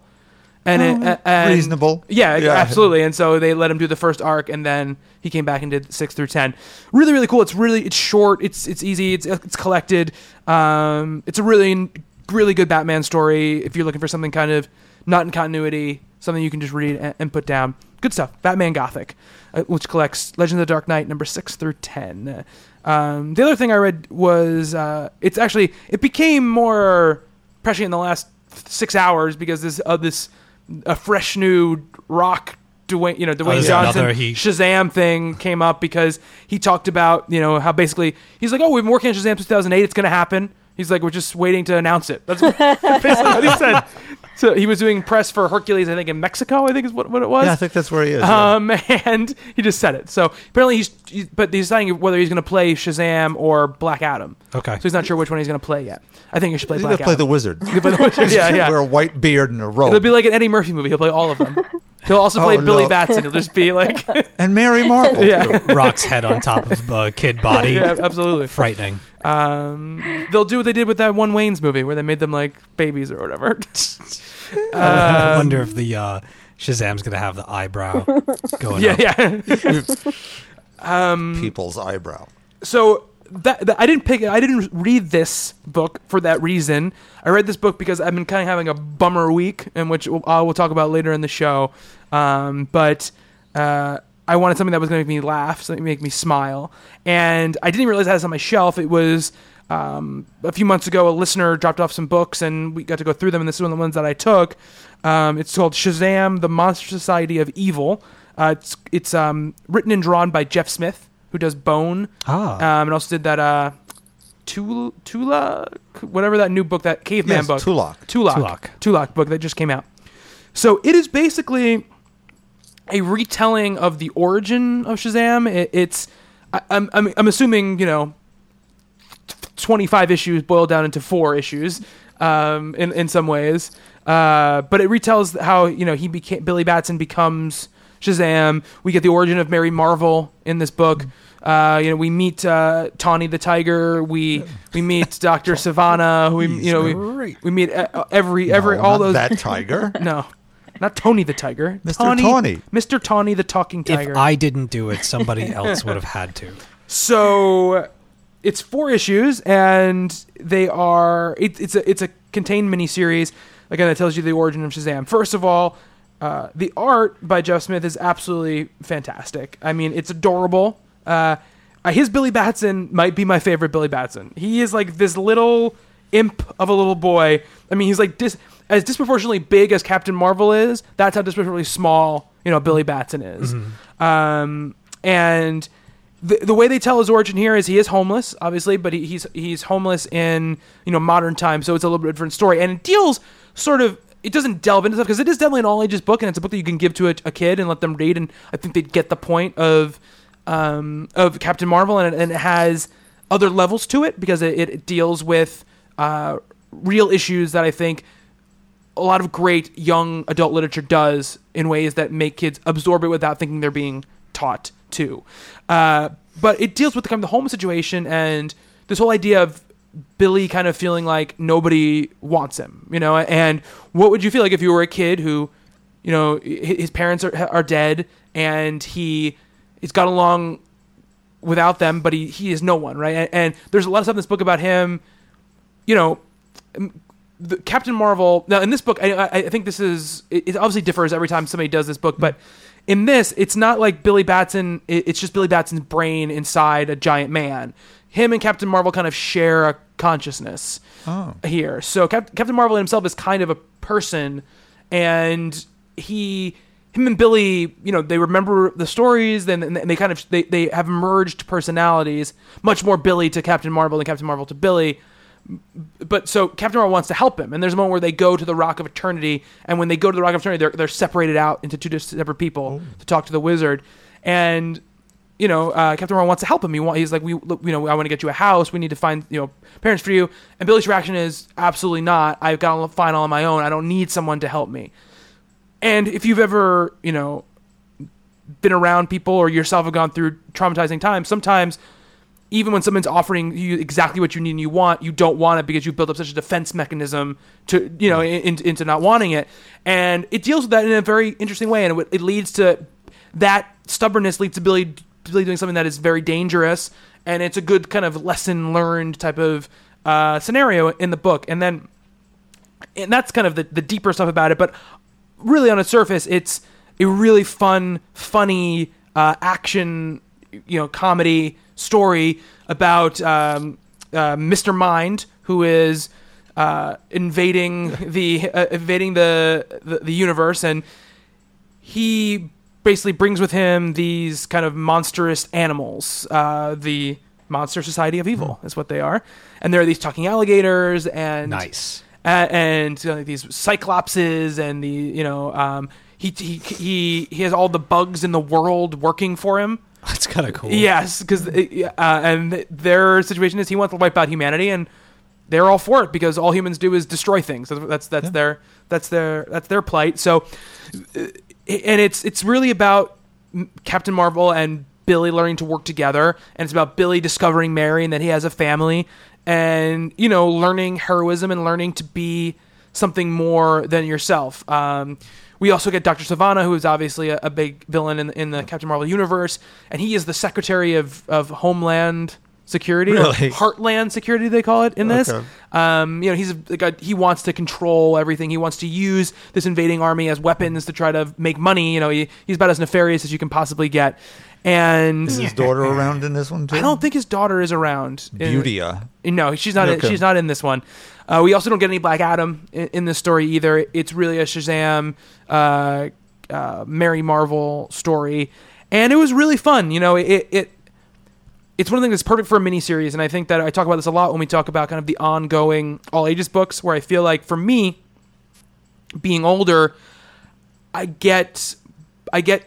enjoy them for what they are. I think they're charming, but I don't find much more than charm in them. I think that they're great for who they're aimed at, but for me, it doesn't hold my interest. And this is the perfect amount of issues to kind of hold my interest, read it through, get through it. It's beautiful. It's funny. It's heartwarming.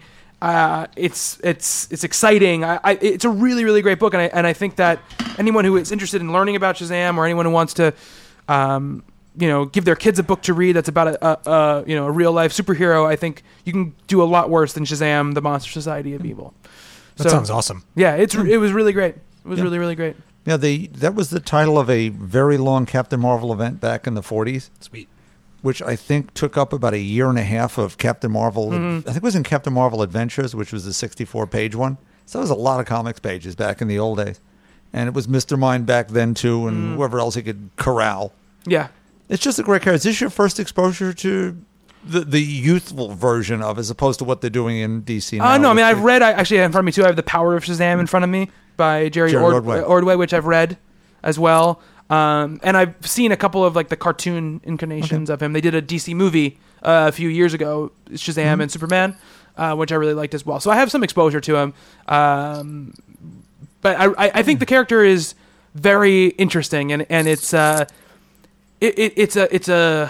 conceit that I don't think would be created in today's market. But the little boy who's a grown man and who's inside, who's driving the bus. Exactly. And I think they do cool stuff with that in this, especially. They deal with like that idea, like who's in control. Why does Captain Marvel have some memories and not others? So there's a whole part of it where, he meets Tawny and he doesn't know who he is, and he's like, "Why don't you know who I am? Like we've spent so much time together, with the wizard and all this stuff." So there's a cool kind of dichotomy to it, and again, the art is just gorgeous. It's gorgeous art. That looks awesome. Yeah, that looks really awesome. Yeah, it was a lot of fun. And it was exactly what I needed. Yeah. I like the alligators. Yeah, the alligators are really cool. Nikki, did you ever read Captain Marvel? Captain Marvel, I think I only really read it in The Sins of Youth, the Young Justice. Oh yes.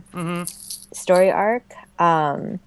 And that's when everybody was turned into kids, or all the Justice League people were turned into kids, and Captain Marvel or Shazam's, they all try to find different solutions. So the Justice Society goes into space, and the Justice League goes to the Wizard here. And there's a funny series of panels where each of these heroes, are standing in front of those statues of the seven sins. The seven deadly sins. Seven deadly sins. And they're all just, Wally is in, I guess, no, Greed would be what it was Kyle.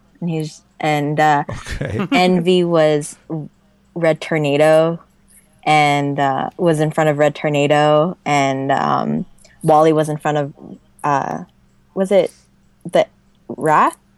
He was just angry and impatient. And then of course there's Superman in front of Pride. He's just like, why are we here? Why are we seeing this stupid wizard?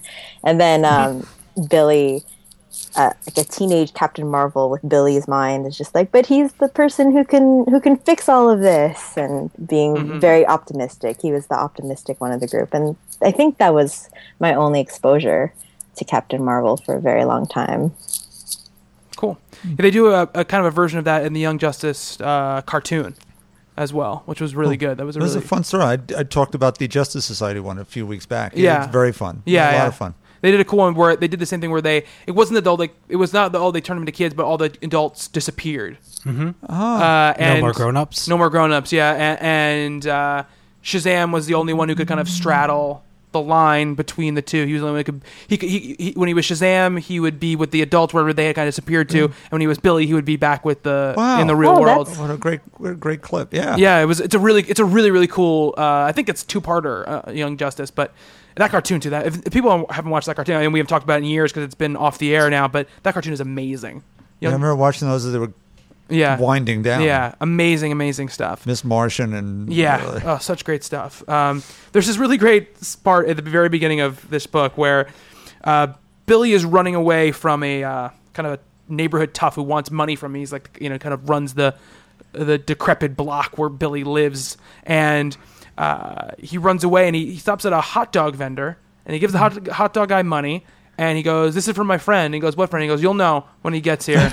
And he runs away, and then you hear like the boom. You see like the boom, onomatopoeia written, and then the tough comes up, and the guy like starts to hand him the hot dog, and he's like, "What is this for?" And he takes it, and he's like, "Sucker, I got a free hot dog." And then Shazam shows up, and he gets rid of him, and he says he's looking at it, and he goes, "Can I have mustard and onions on this, please?"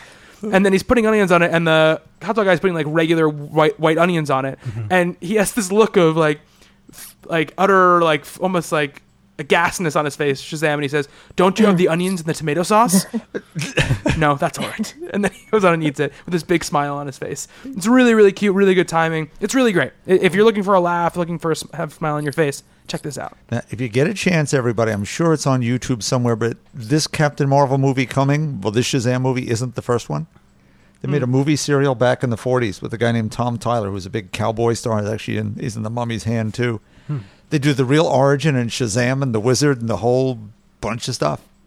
He eventually takes a machine gun to a bunch of people, which isn't exactly into... Sound very it's Captain actually Marvel like to under me. character. But, Yeah. other than that, it's really, really well done. He's fighting the...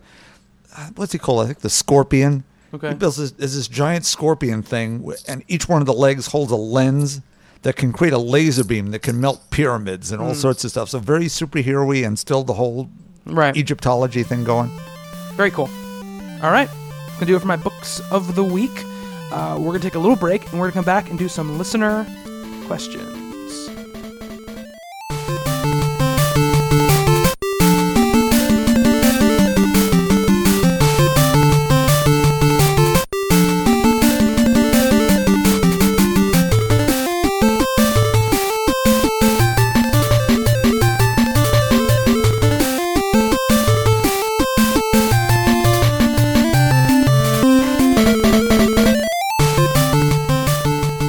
All right, we are back, and we're here to answer some more listener questions. Yeah.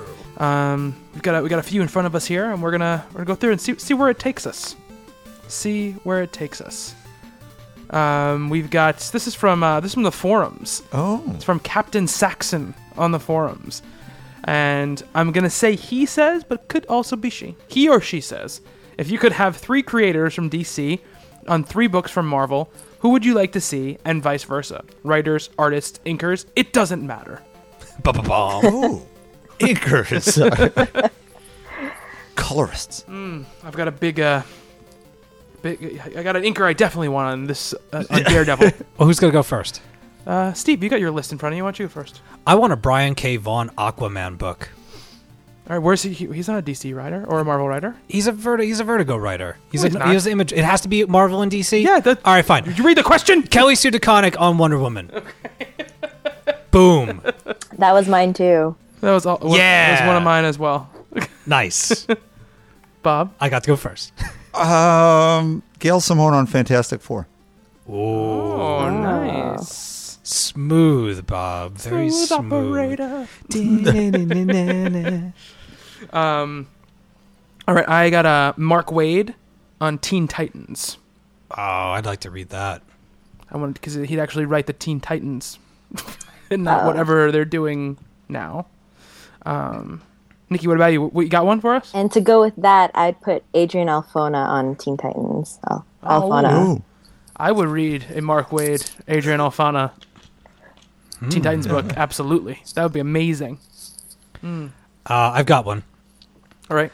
I would like both Catherine and Stuart Immonen getting together for a run of the Suicide Squad. Okay. That think would that would be be fun. She is kooky as hell, and I love his artwork and think that he would do a fine job on a Suicide Squad book, and maybe get me to stay on it for a little while.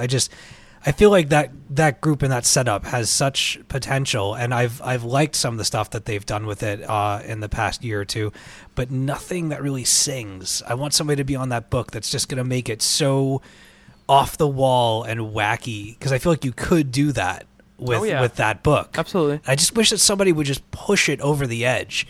Feels like they're always playing within the same confines or within the same rules as the last creative team, and I'm just so tired of it. Just get somebody that's going to blow it off of its hinge and just make it really, really weird and really exciting.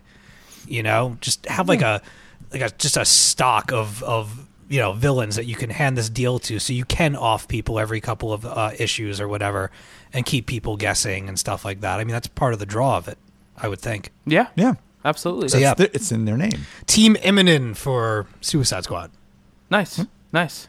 I have one because he didn't get a chance to write the character he wanted, and they didn't bring her back until after he was gone. And now the book is miserable. I want to see Peter David do Supergirl. Oh, nice.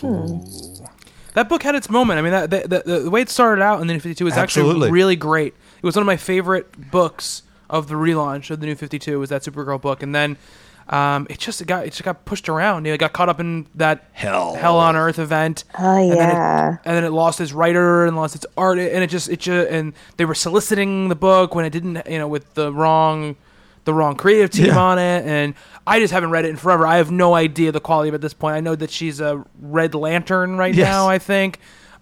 She's in the Jeff Lemire Justice League United book, and she's good in that. So, but yeah, that's a good call on the Peter David front.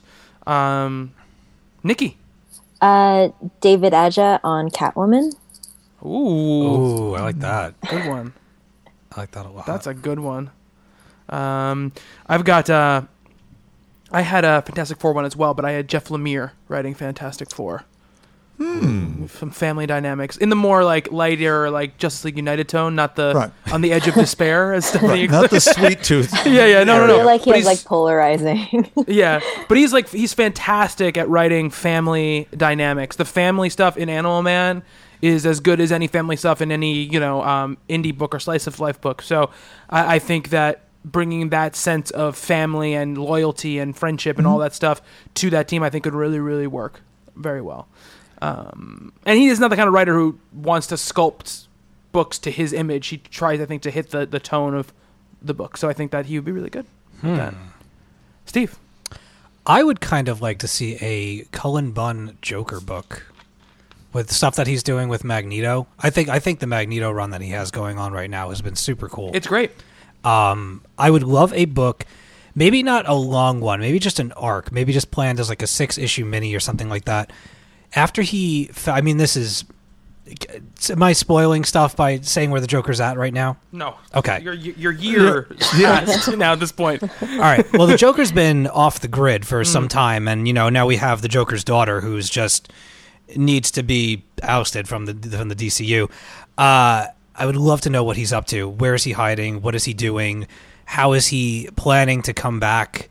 I would just love just a book of him like living in the sewers somewhere, recouping from what happened and plotting his revenge, and just a really, really deep, psychotic story of the Joker and like just his madness, maybe get inside of his head a little bit and write it into him coming back, quite possibly. Because I miss the Joker. Like, as much as we got the Death in the Family stuff, it's been 3 years? No, it's been a year. No, I'm saying overall, like since the DC 52. Yeah. We got that run with him, this September, it'll be 3 years. Yeah. We got that run, but it would be cool if we had him back in a more, in and out of Arkham capacity. I like having him around, and I just, after he disappeared, it's been a while. I thought we would see him. He comes back in flashes, and, he's kind of this boogeyman of Gotham at this point where you see him, but he's not really there. It's everybody's worst nightmare that he's going to come back. And especially after his last run in, just how much more messed up is he going to be? So, Cullen Bunn. All right. Bob. Jeff Johns on X-Men. Ooh. I'm in. Yeah. Take all of my money. He's so good at finding the core of what makes characters work, and the X-Men is in how many books at this point? Right. Boil it down to a couple of super teams and get it really going again. It'd be perfect for him. Yeah. I like it. Nikki. Scott Snyder on Elektra. Ooh. Interesting. Yeah. I feel like he can really ground Elektra, but also still add those darker elements. So. Wow. That'd be really cool. Especially if you keep the Del Mundo art. Yeah. Oh my God, please.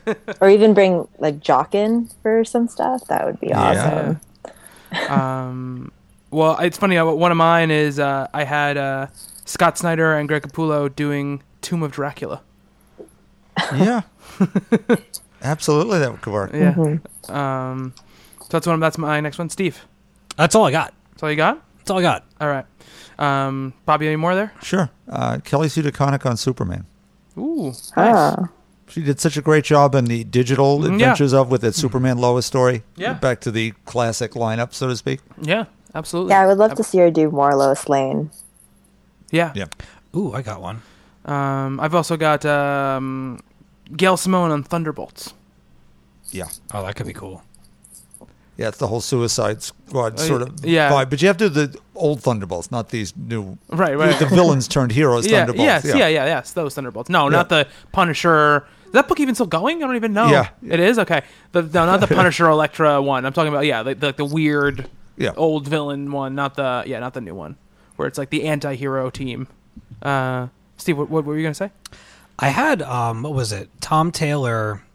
on I like what Oleshkot is doing right now at Secret Avengers. I think it's super funny and I'm totally enjoying it and picking it up. But I love what Tom Taylor did with Injustice. Mm-hmm. I think putting him on like a kind of a crooked team book like Secret Avengers could turn out to be really cool. Yeah, cool. The only other writer I thought of for Teen Titans would have been Kieran Gillen. Yes. Because that'd be cool. It would be cool to have an amazing Teen Titans book. Yeah, it would be. I'm torn about whether or not to pick up the second issue. I don't know. Not torn.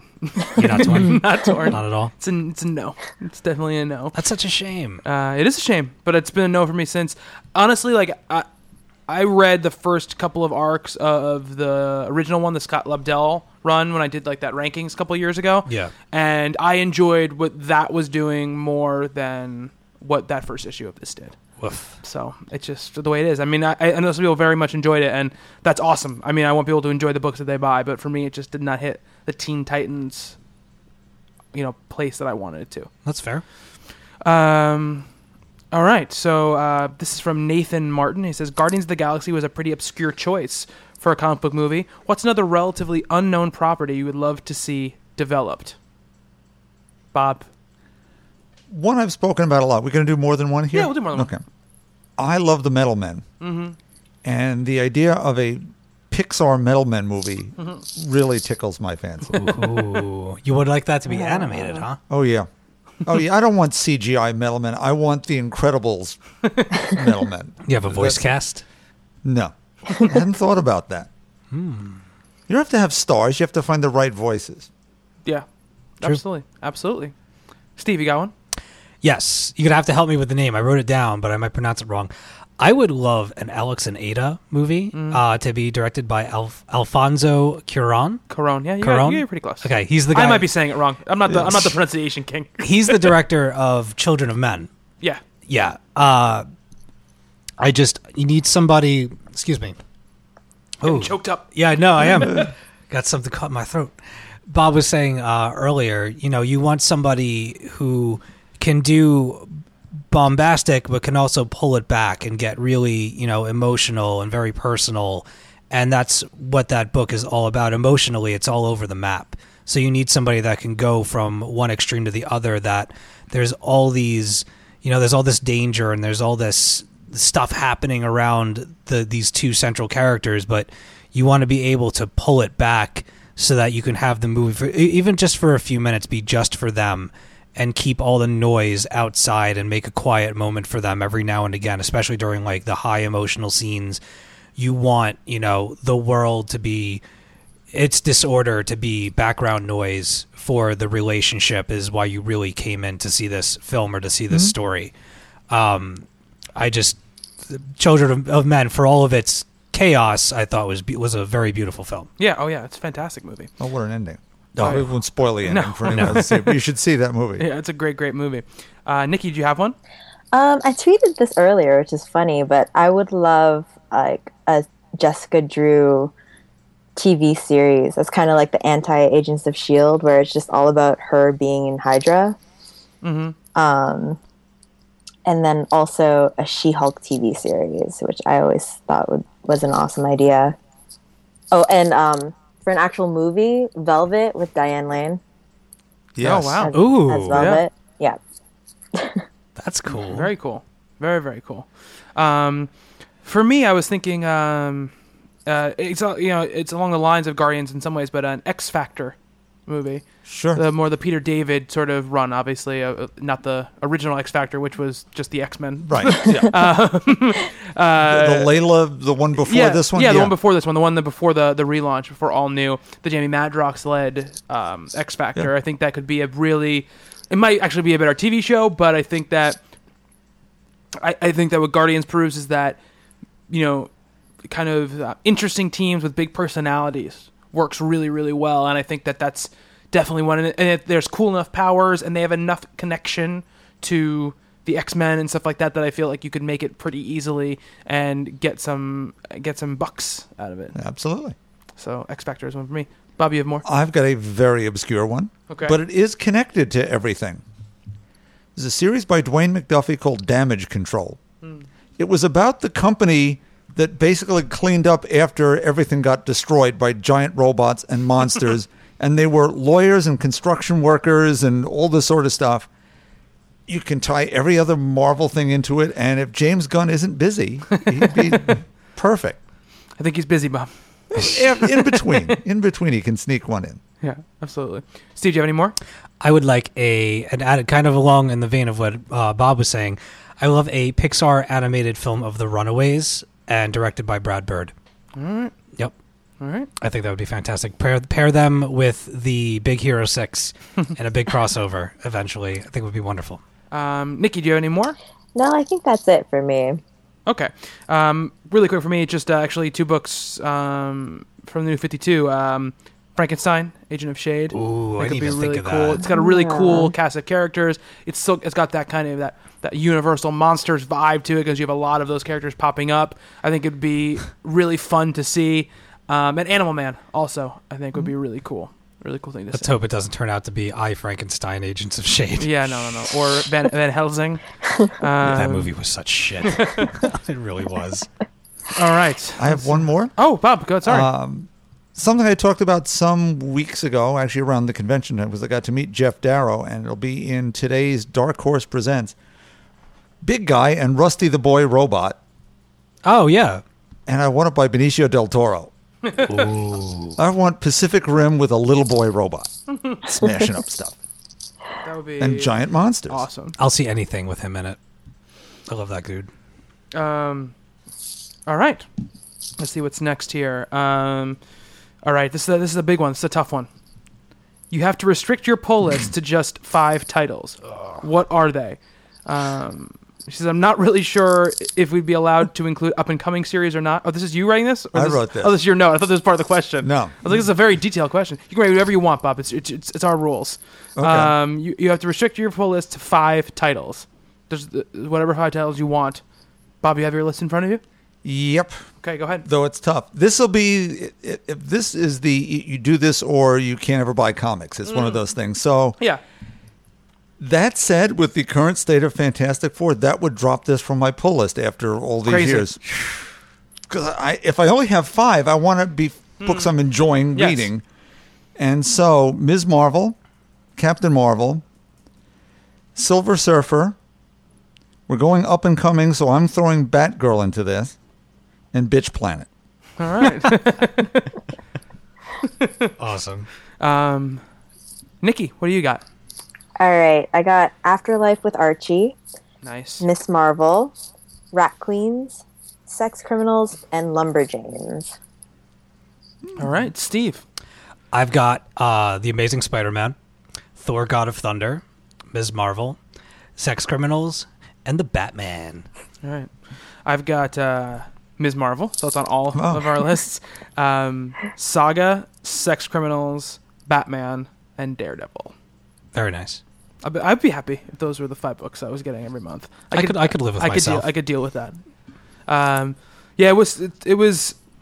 It's funny because Saga is never the first book I read, but every single month I always really enjoy it, and I'm always glad that I read it. So I don't. It stays on there for me just because it's just so consistent to me of entertainment value for what I'm looking for. All right, cool. All right, so let's see. So Bryce Logan wants to know any advice on getting a new podcast out there and acquiring new listeners. Well, Bryce, if you have any advice for us, we could definitely take it. But no, that's a good question. I mean, it's a little bit of inside baseball question because I don't know how many people are interested in starting a podcast. I would tell you there are a few pillars if you're going to ask me my personal opinion, then we can go around the room. But I think that consistency is probably the most important aspect of the entire operation. You need to do it at the same time every week, have it come out so people know when it's going to come out, so that they know that it becomes an appointment for them, that they know when Wednesday morning Talking Comics is there and I'll get it. If you're sometimes on Wednesday, sometimes on Friday, sometimes on Thursday, even if they subscribe, sometimes if you're not in a window, people won't listen. And so that is extremely, extremely important. B, I mean, you have to, you might not think it because there are a billion podcasts out there that sound like crap, but it needs to sound good. If you really want people to take you seriously and you want it to be successful, it needs to sound good. You can get away with not sounding great, but you need to at least sound good. You can't just record it on the microphone of your laptop. You have to be better than that, because you have to understand the intricacies of audio and how things are compressed and how things will sound worse coming out of certain speakers than other speakers. Learning about audio is incredibly important as well. You need to start learning how to edit audio, what audio compression means, what bit rates mean, all this stuff, because it's going to become important to you as you go farther on. If you start doing longer shows, if you start trying to do ads on your shows, whatever, it's an important thing. But I mean, the most important probably of anything is probably to just be passionate about the thing that you're doing it. You have to love that you're doing it, because no one's going to pay you to do it. I'm telling you right now. It's very, very tough to make any money at all, or even make back your money doing something like this. You've got to love it. You've got to enjoy the people that you do it with, and you've got to be doing it for the right reasons, which is you want to get information out there. You want to be a positive voice out there. You think you can bring something to the conversation that no one else brings. That's what equals success. I mean, there's a ton of other stuff. You need to know social networks. You need to know all that stuff. But the sound quality, your consistency and a love for it, I think, are the three biggest things that you need to do. Mm-hmm. I don't know. Yeah, any other opinions, Steve? Well, I mean, I started the Talking Games podcast, but I mean, luckily for me, I've been doing Talking Comics for the better part of 3 years, and I've had, Bobby to learn off of, and I learned a lot from the Giant Bomb podcast. And Bobby brought a lot of great points to the table, and I support his advice to you wholeheartedly. One of the most important things I find, particularly with the Talking Game Show, is finding a dedicated team, people that you can podcast with, that you're friends with.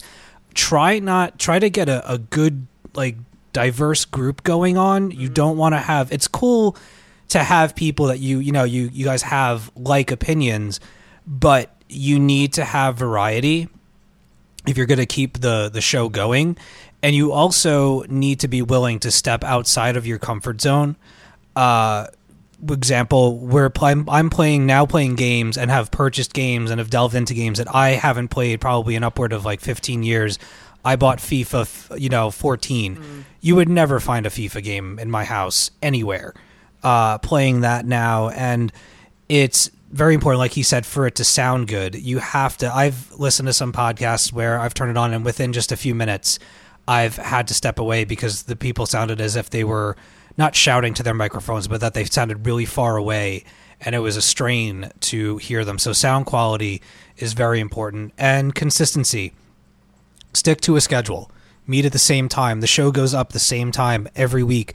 If you have to write posts early and fill in the blanks, kind of like Mad Libs, do so.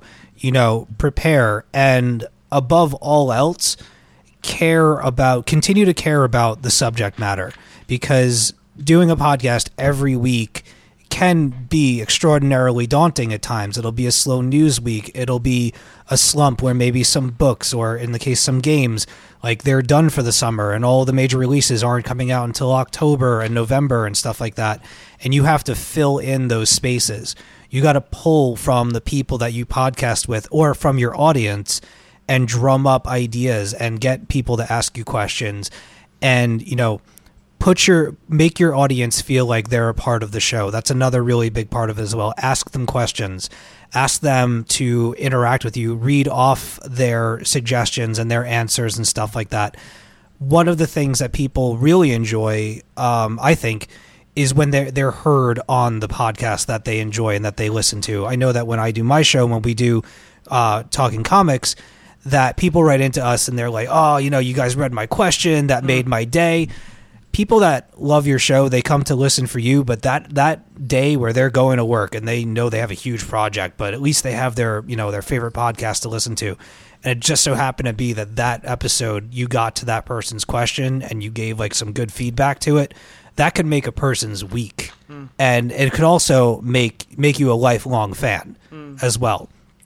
So get in there, get involved with your audience, and, make them a part of it. As much as you govern and run the show, it's just as important to get your listeners involved as your core team. So that's some advice from me on starting a new podcast.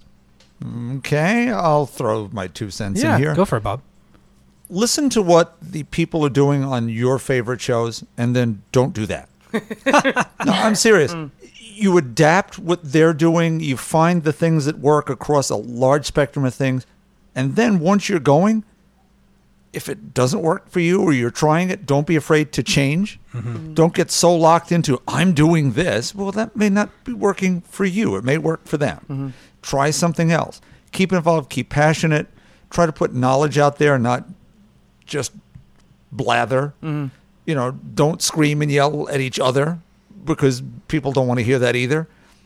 Constructive disagreements. It's opinions, not nonsense. Right. At a certain level, you might get a buzz here and there from being edgy, for being weird or confrontational.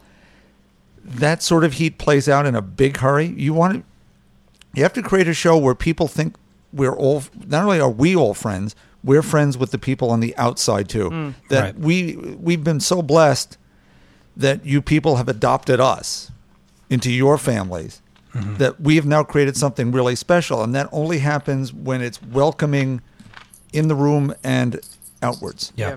Be willing to do a lot of work for no money. That's a big part of it too. I mean, you have to put out more than that. You have to give more than you get, almost completely, and you have to do it gladly. It's not a burden thing. It's just, look, there is a million podcasts out there, and what we're saying is great, and you absolutely have to engage with your audience. The sound quality has to be amazing. You have to be consistent.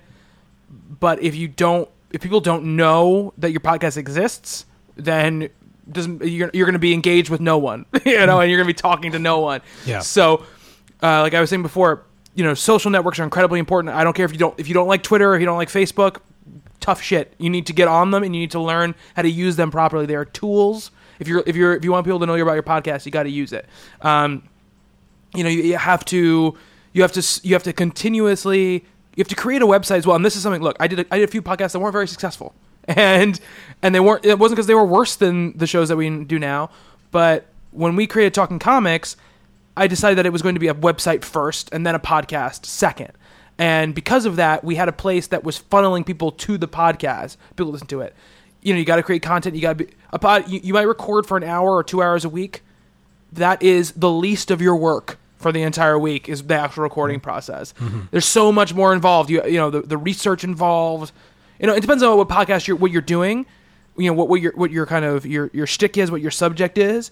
But you got to do research, because why are people going to listen to you if you're not somewhat of an expert in the thing you're talking about? Right. If you're just going like, I just want to be like, me and my friends are hanging out and we're just talking. You're doing it for yourself, and that's fine. Do it. And that's totally cool. But don't expect it to be something bigger than that, because you have to be able to realize that you have to sit above the rabble that already exists. And there's plenty of people who just want to turn a microphone on and sit there and do it. And look, we have conversations on the show, and the show is very free flowing. But it's not chaos. It's not like we sit down and we have no idea what we're going to talk about before we do it. It's just we work within a structure, but we work within a structure loosely, and I think that is what you have to do. Nikki, have you ever done podcasts before, or is this your first one? No, this is my first podcast. Wow. Yeah. But everything you guys said, like just from finding out, and being invited this morning, and till now, just looking over the comics that I read this week, and like really looking at why I like them, and it's a lot of work, and I've only done one episode, not even. So yeah, just to do that consistently, I really do admire you guys for doing that. Thank you. Well, thank you very much, Nikki. That's very sweet of you. Just one more thing. Yeah, sure. Be aware of that. This is more of a word of caution or a warning. The content, whatever area, whatever arena you choose to enter into, it can often become daunting. Like I said, don't lose your taste for your subject matter. Make sure that you stay creative and that you choose things. Do it because you want to do it. Because often, when we're reading these books and when we're playing these games and we're watching these movies and stuff like that, people that go to see a Marvel film and they're just going, to eat their popcorn and be entertained and stuff like that. And as a fan, I mean, we are all fans. We are fans first, 110%. But we also have to be critical. And there are going to be people out there that don't agree with your opinion, and they will come to you and they will say so. And, they will act as if, their opinion is law, and you just kind of have to be ready to eat that. And you have to be ready to be critical about what you love. It's easy to love something and praise something again and again and just hand it to people and be like, this was awesome. But you have to know why. And you have to be, people are looking, if they trust your opinion, they're coming to you for your opinion. You have to have, a formed opinion about your subject matter. And sometimes it's really going to suck, because sometimes you'll be reading something, you'll be watching something, you'll be playing something, and that in the back of your mind, you're always evaluating it. There's really no just reading it for fun or playing it for fun. Even though you're having a good time with it, you're still of a critical mind when you're working within that medium or whichever you choose. So just be aware that should you choose to go into the podcast, the deeper you get into it, the more that will grow. And never lose sight of why you started it in the first place and your love of it in the first place. Because it will ebb and it will flow and wax and wane and all of that stuff. But at the core of it, it's something that you're very passionate about. Passionate enough to get up the steam to have a podcast about it. Keep that close to you at all times, and you'll have a really, really good time. Yeah, and if people are giving you shit, you're doing something right. People are listening to what you're doing. Yep. Or, just spin off a podcast of another podcast, and then you have some of the work is done for you. All right. So it's really funny. So we had a couple questions the past couple weeks about two stories that kind of hit, which was the Salt Lake Comic-Con injunction and also the Mile High Comics thing. Mm-hmm. What's really funny is Mile High Comics thing has now kind of resolved itself because he said he's going back. So I don't know if there's any much to talk about. I mean, it's weeks and weeks past now, obviously. I mean, the news has kind of outrun itself. But you, for people who don't know what it was, Bob, what was this Mile High Comics thing, and what is your take on? Because I know you have an opinion about. Sure. The guy Chuck who runs Rosansky, who runs Mile High Comics, which out in Denver, obviously it's a subscription service, has been for many years. He had a store, was one of those places, dealt with back issues galore, major collections, and so on and so forth. Has become disenchanted with the industry in general of late and the state of things. He's more of a curmudgeon than me, if you can imagine. It's pretty hard to do. And this year he was, now preface this, San Diego to some other dealers of my acquaintance have said that the focus has been more on media than comics over the last few years. Someone I know did some complaining, found himself with a booth in the front of the building and was selling stuff to Robert Downey and Stan Lee. Now, he's a big deal, as is Chuck. Chuck was complaining about the focus being off and all the big companies selling variant covers, special editions you can only get at the show, and it was funneling money away from the comic books and his booth particularly. And I'm never going back. And we made more money at Denver than we did per hour, and I can't make any money at San Diego. And on the first page of his own website is 47 variant covers at 12 times cover price. Like I said, he's a curmudgeon who sometimes doesn't know what he said yesterday. One of the pillars of the industry. Right, yeah. But sometimes we old guys get crabby. And it's crabby for not a particularly good reason. So this is probably what happened here in presented with he got home and really looked at the books, or someone made the phone call to him and say, Chuck, all you had to do is say it to us and we'd have fixed this, or we'd have given you some exclusives to sell and everything would have gone away. How did it exactly resolve itself? He just said that his statement was that he made that statement about not going back after he drove 800 miles by himself back from San Diego to Denver, or Los Angeles to Denver, or whatever it was, and he looked at the books and he was this stupid, and now he realizes that it was a mistake. And he said that they ran a sale, like a 60% off back issue sale, which is code word San Diego, and they've already made back the money they lost going to San Diego with that sale, so he's seems like he's okay. So yeah, so I think that's funny. I mean, I don't know anything about the guy. I know that Mile High is a big pillar of a store, and I mean, we've been talking for years about the issues with San Diego and where it's going and what it's going to become. But I think that this seemed like speaking out just to speak out, like not to change anything, just to say, I'm upset, so I'm going away. That's what it seemed like. It didn't seem like he was he was trying to change anything. I'm taking my ball and going home. Exactly. Taking my ball and going home. But again, the story's over because he's going back. Good for him and good for them. Yeah. You can't lose a guy like that. Yeah. The other big story that we have to talk about this for weeks now is this injunction, which I don't think this has resolved itself. No. So people who don't know, so San Diego Comic-Con is suing Salt Lake City Comic-Con over the name Comic-Con. They're claiming that they have the trademark on it and that it belongs to them, and people can't use it for similar shows. I'm gonna get the deal. What do you think, just on the face of that, Bob?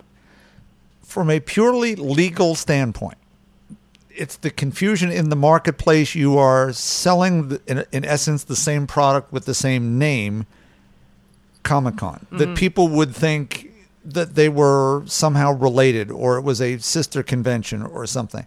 If they had called themselves the Salt Lake City Comics Convention with the full words, I don't think they have any leg to stand on legally. They still might not here, but you got to remember, Marvel and DC, for instance, own the trademark and the service mark to the word super-hero. Right. Which is why other companies call them other things or one word or something else. They actually trademarked this years and years and years ago to avoid other people using it and somehow sullying the name.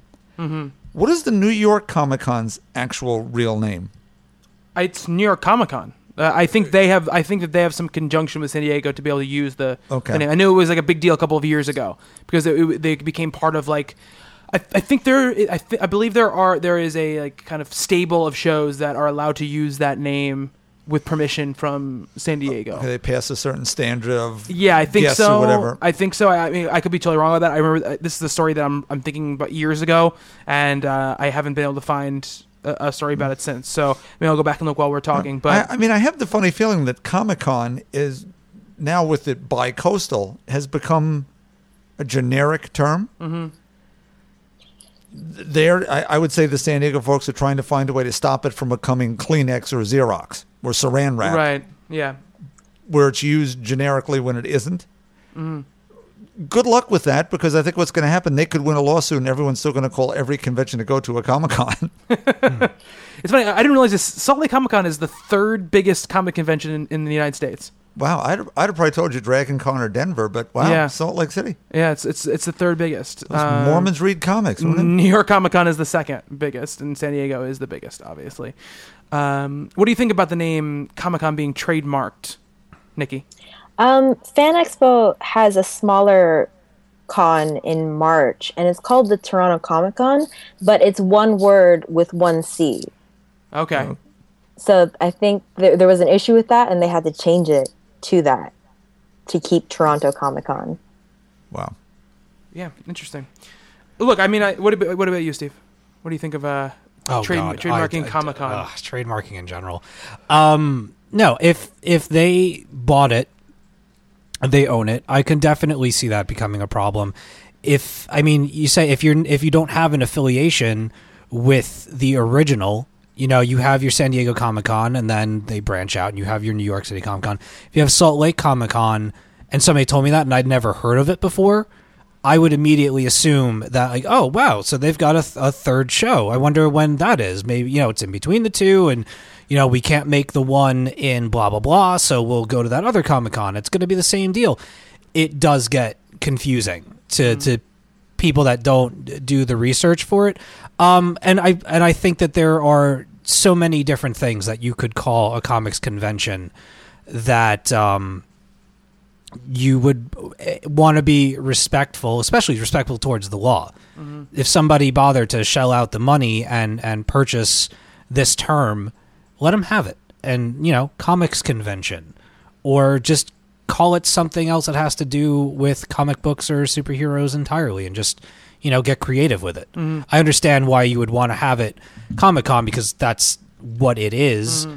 But there are different ways to say without stepping on somebody's toes, especially ending up having to pay however many, hundreds or millions of dollars just to over, a hyphened word or whatever. Mm.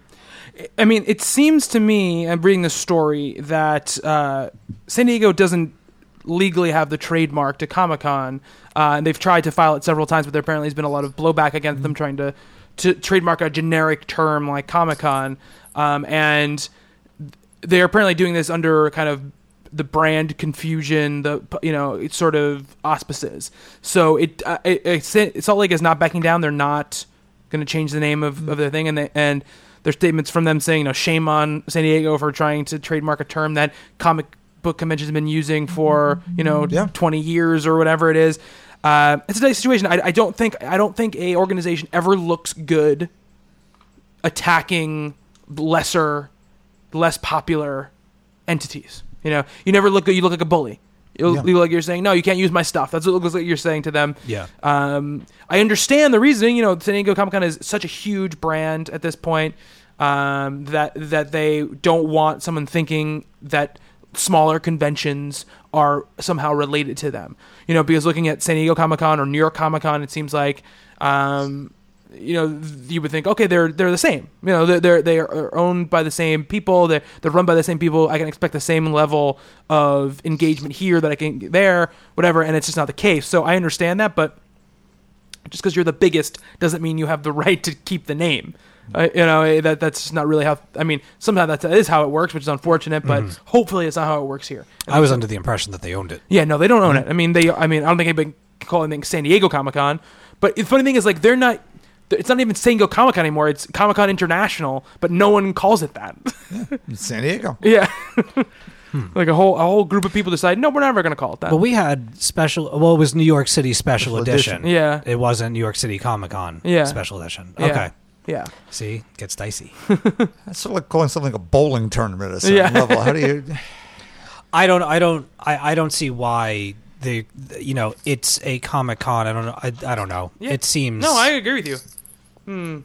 To be, that's ours. Give me that back. It seems petty. Yes. Especially when your con is larger and dominates the rest. You can't let them have a word. Yeah. Again, none of us are lawyers, so I don't know the actual legal ramifications and the actual ins and outs of all this. But speaking in a slightly educated but mostly uneducated place, I'd say it doesn't seem fair. That's what we say. Yeah, exactly. It doesn't matter what it doesn't sound fair. Even if it is legal, it doesn't sound fair. Exactly. You big bully, stop picking on that little bully. So this is from other Summers brother on the forum. At some point, I'd like the cast to seriously discuss what their critical mass of books is each week. Since they've been doing this for a good while now, how many titles can they honestly read, absorb, and be able to recall come cast time? For me, I'd say 10 is an honest number, though I had my fits of reading 15 or more comics a week.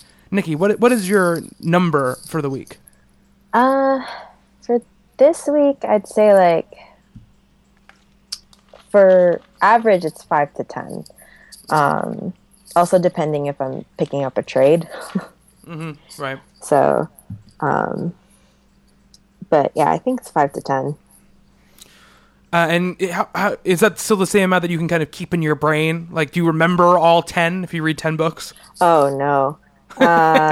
Maybe. I don't know. I haven't been doing a podcast, so I haven't had to keep them in my mind. Whole new world, Nikki. You're in a whole new world now. So we'll see, I guess. Yeah, absolutely. Absolutely. Steve, what's your number?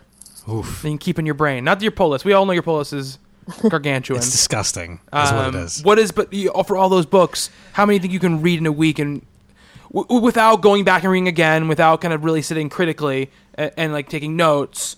How many usually stick in your brain? I'm going to be completely honest on this. 3 to 5. 3 to 5 books. It really depends on the quality of that book, and it depends under the conditions upon which I read it. Like I said, I've said this before on the podcast, I tend to go for mood. If I decide to read DC books, I tend to stay within the DC universe just to keep that tone and stay within Gotham and Metropolis and, you know, some of their various locales. But as far as retaining stuff, I mean, sometimes even retaining what went on within my books of the week. Like, I get general ideas. I don't remember names for shit. I'm terrible with names. Like, even The Bunker. Like, as much as I love The Bunker, and I talked about it earlier, there are 5 characters. And for the first, like, issue and a half, it was a little difficult to tell them apart. You know, I kind of had to spend time with them. And then once, if I went monthly with that and I'm away from the book for 30 days or whatever, that's going to be an issue for me. You know, you got to remember we're reading upward of 100 stories a month, you know, for the podcast and our own interests. I mean, there are books we don't even get to talk about on the podcast just because, you know, you have to prioritize what you're going to talk about. There's like Batgirl. I knew that Batgirl was on Bob's list. I loved the finale of Batgirl. I thought it was one of the best things I've read this year. It was fantastic. It reminded me a lot of the Captain Marvel finale that we all loved so much when we did our awards. But yeah, only a few. And even then, without going back, it's shaky. You know, I remember the way I felt more than I remember the actual details of the book. I know that every time that I open up The Amazing Spider-Man, I am psyched to have the next piece of the puzzle.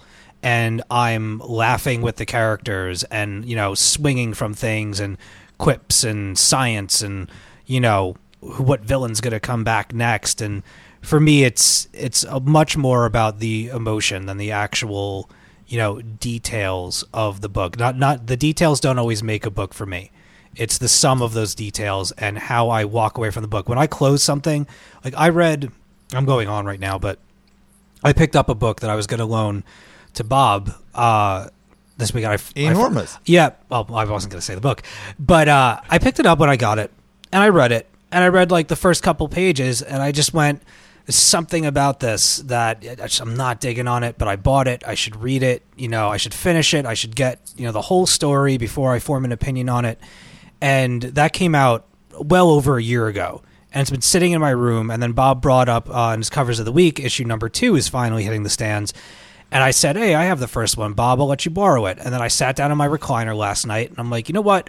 Before I hand it off to him, I'm going to sit down and I'm going to read it. So that way, if he holds on to it, it won't matter. I will have read it. We can talk about it on the show in case he likes it. I got maybe a little bit farther than the first time. And I can't.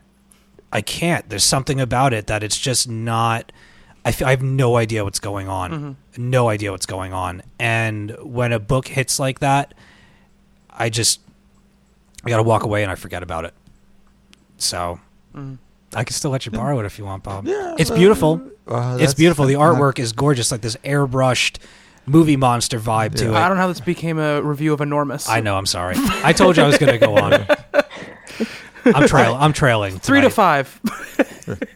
5 to 7. That's why I can't add something like Enormous because I just can't keep enough going.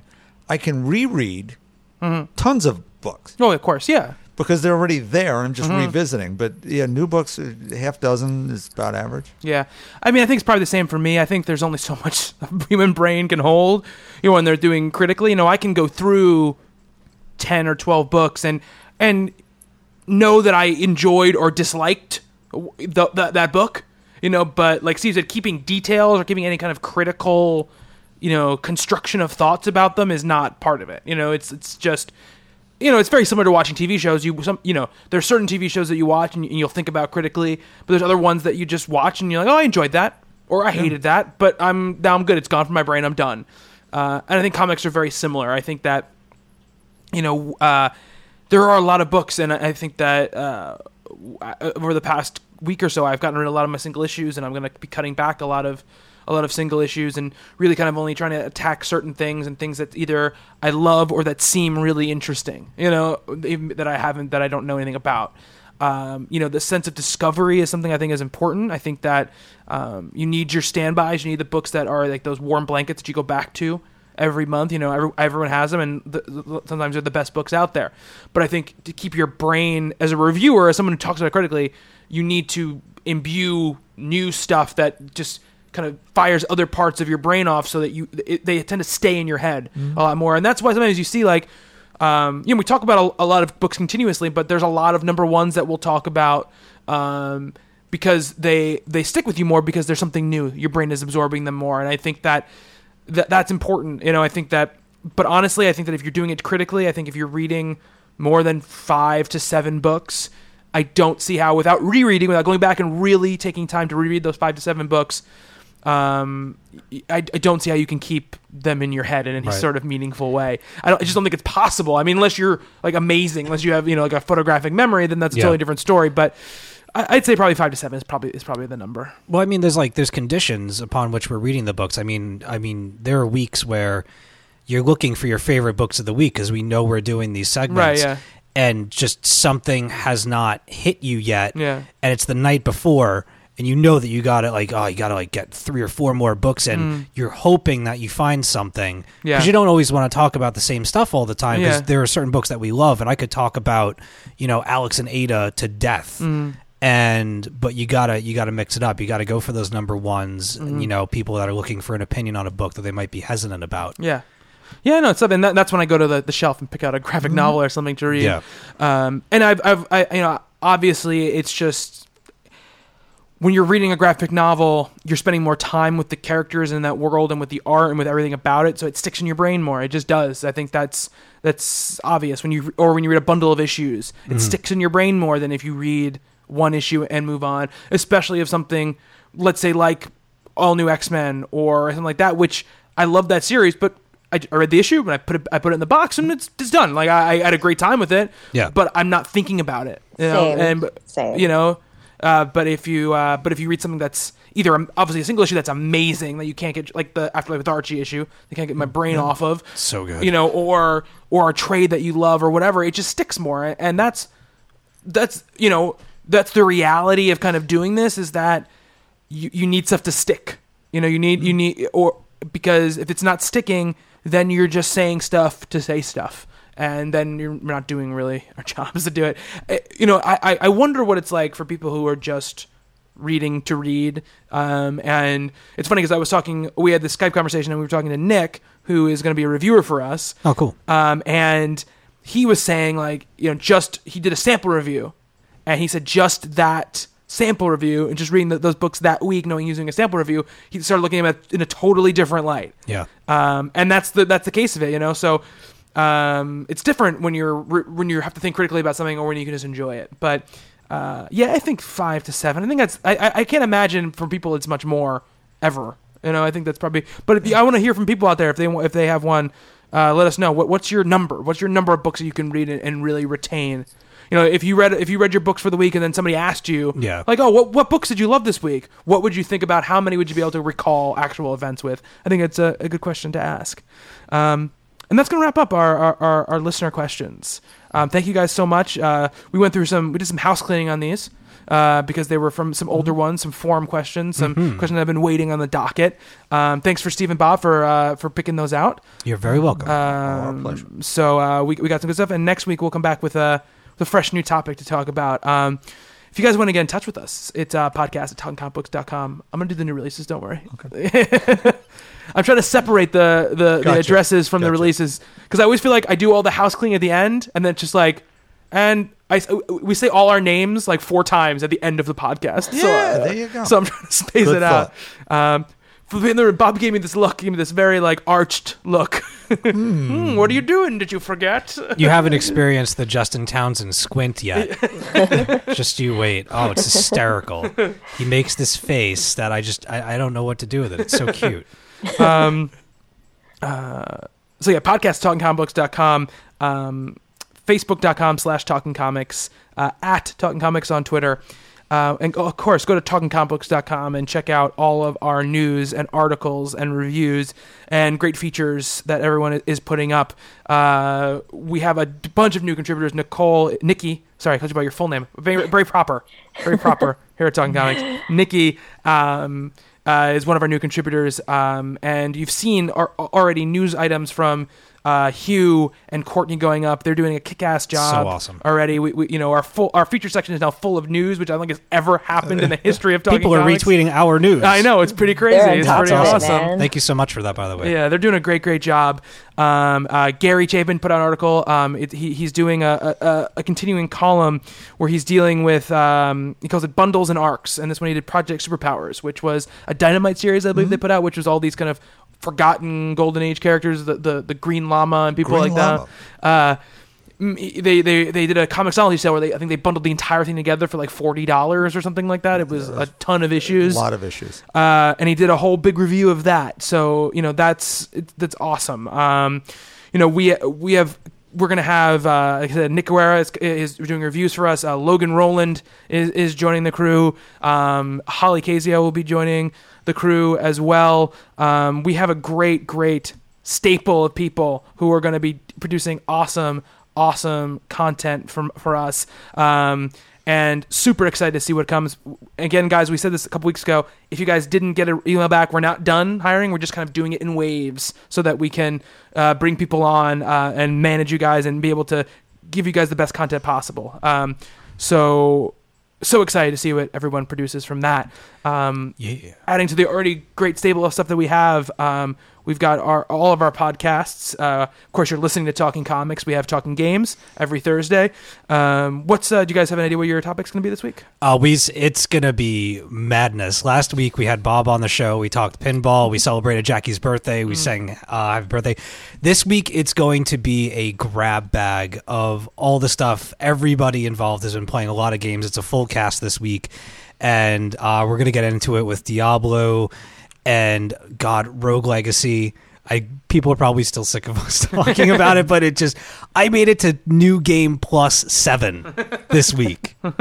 So we got a great show lined up for you, and I believe there's another podcast, 3 more podcasts. It's a lot more. We got so many podcasts. We got the Misfits, Stephanie Cook, Melissa Megan, Melissa Regan, and Mara Wood. They had their past episode was Guillermo del Toro, so check that out. Talking Movies with Brian Berderosa and Chris Oliphant. This week's episode, which is a little late, which is a little bit my fault. I'm on this week's episode. We're doing a 2004 retrospective where we go through our top 10 movies of 2004. Did you talk about Garden State? Oh, we did talk about Garden State. Yes, we did. Though it's very different from where it was on my list in 2004. Is it lower? Yeah, it's lower. Yeah. I still love it, but it's Sorry, I don't like that movie. It was my number one movie of 2004, and it's no longer my number one movie.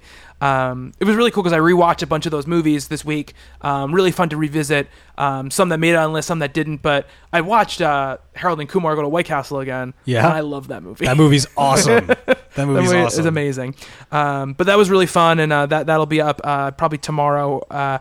And we have Talking Valiant with Adam Shaw. Sweet. He's actually gonna be stateside. He's doing some conning. Oh yeah. Yeah, he's going to be doing. But don't never fear, there will be more episodes, and they're doing a interview with Robert Venditti, the writer of X-O Man of War.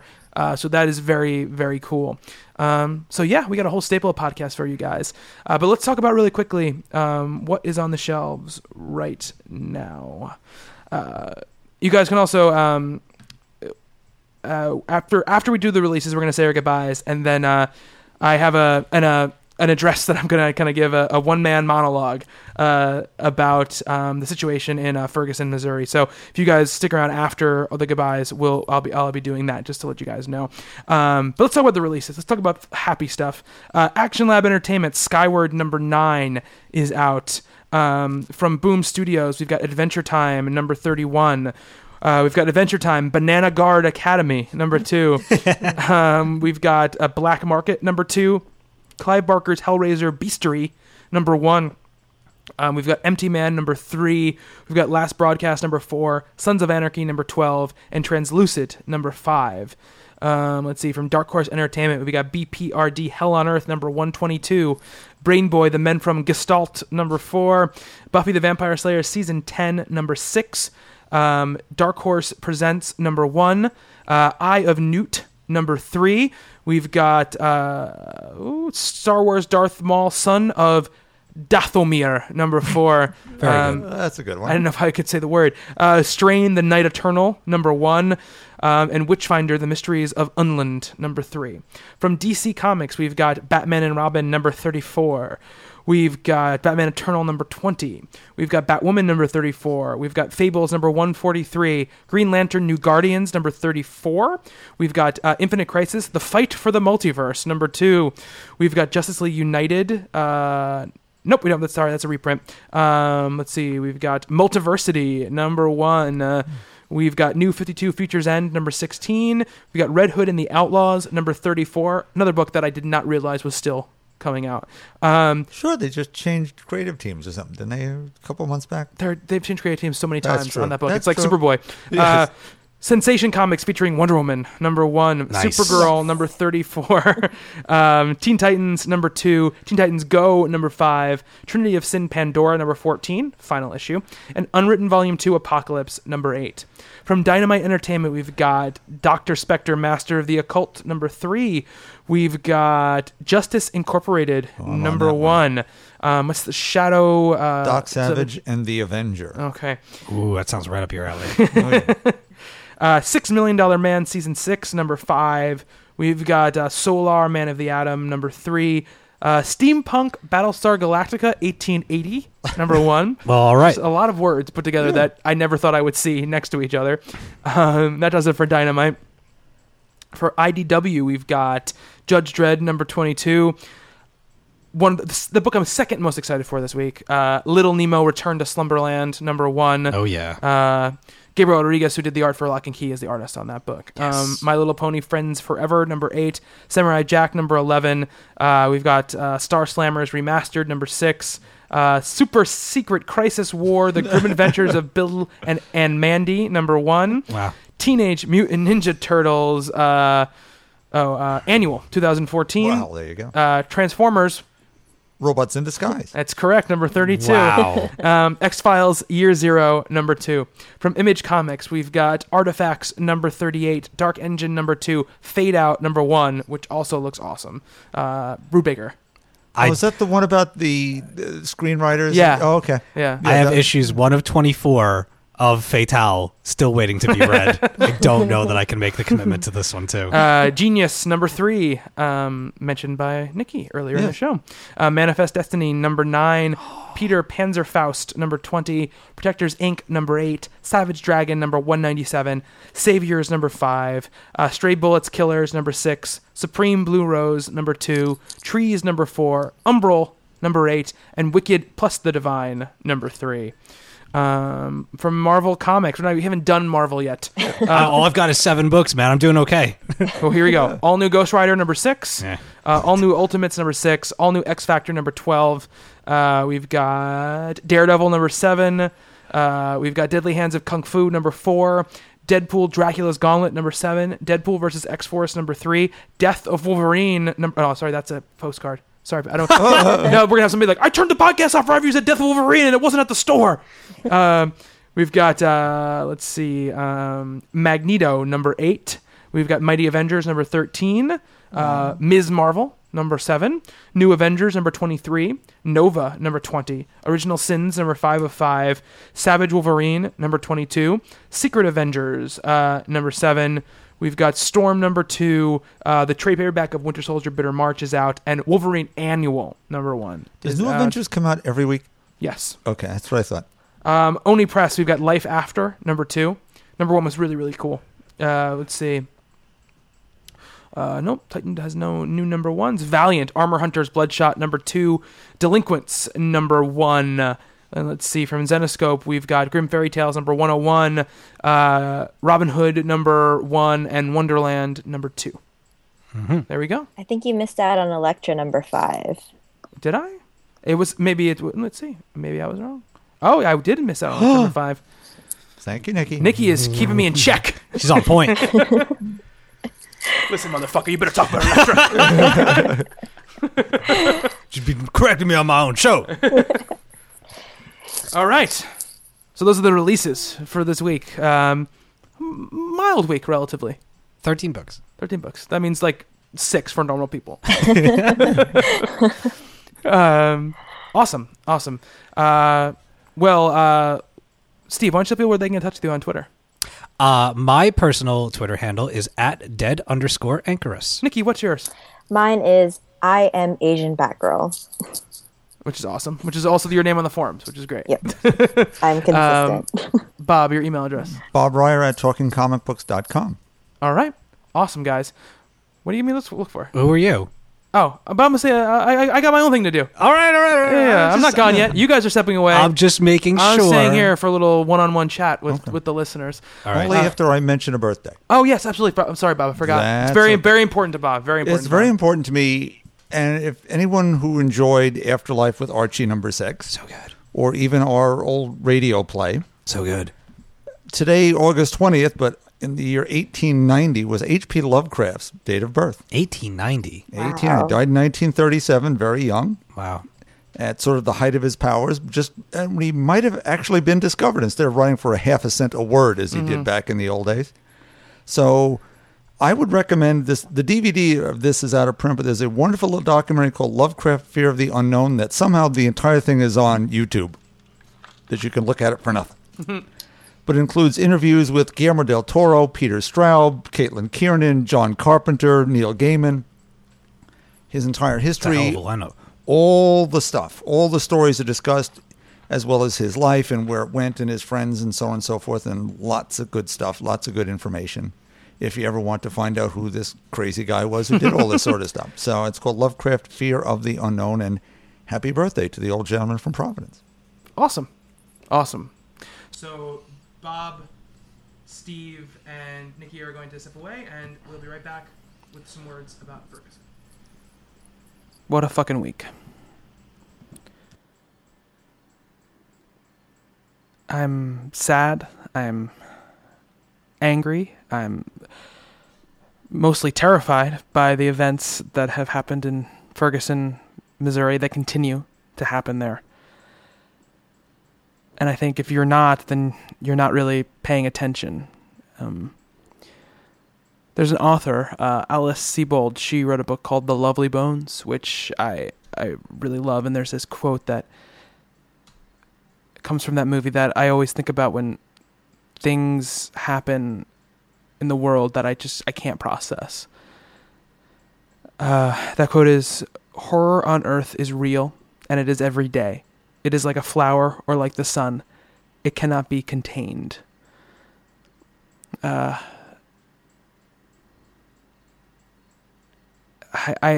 should start by saying that this is not a political statement or a declaration of guilt or innocence for anyone. The officer who shot Michael Brown, I'm not here to be a judge or jury. That's what the courts are for. This is not a statement about that. This is a statement about what has happened in the days following that incident. It's about tone-deaf leadership, a violent police force, and a disappointing media, which has led to one of the ugliest weeks in my life as an American. This is also not a discussion about comic books. If you feel that this podcast and this forum is an inappropriate place to speak about things like Ferguson, Missouri, then I understand, and you should absolutely tune out.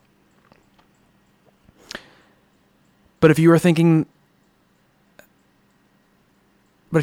there thinking that this is too big for you, or that somehow it doesn't affect you, then you need to take a look at yourself and realize the truth. You are uninformed, and you owe it to yourself to know the details of a situation that is a battleground for the future of our country.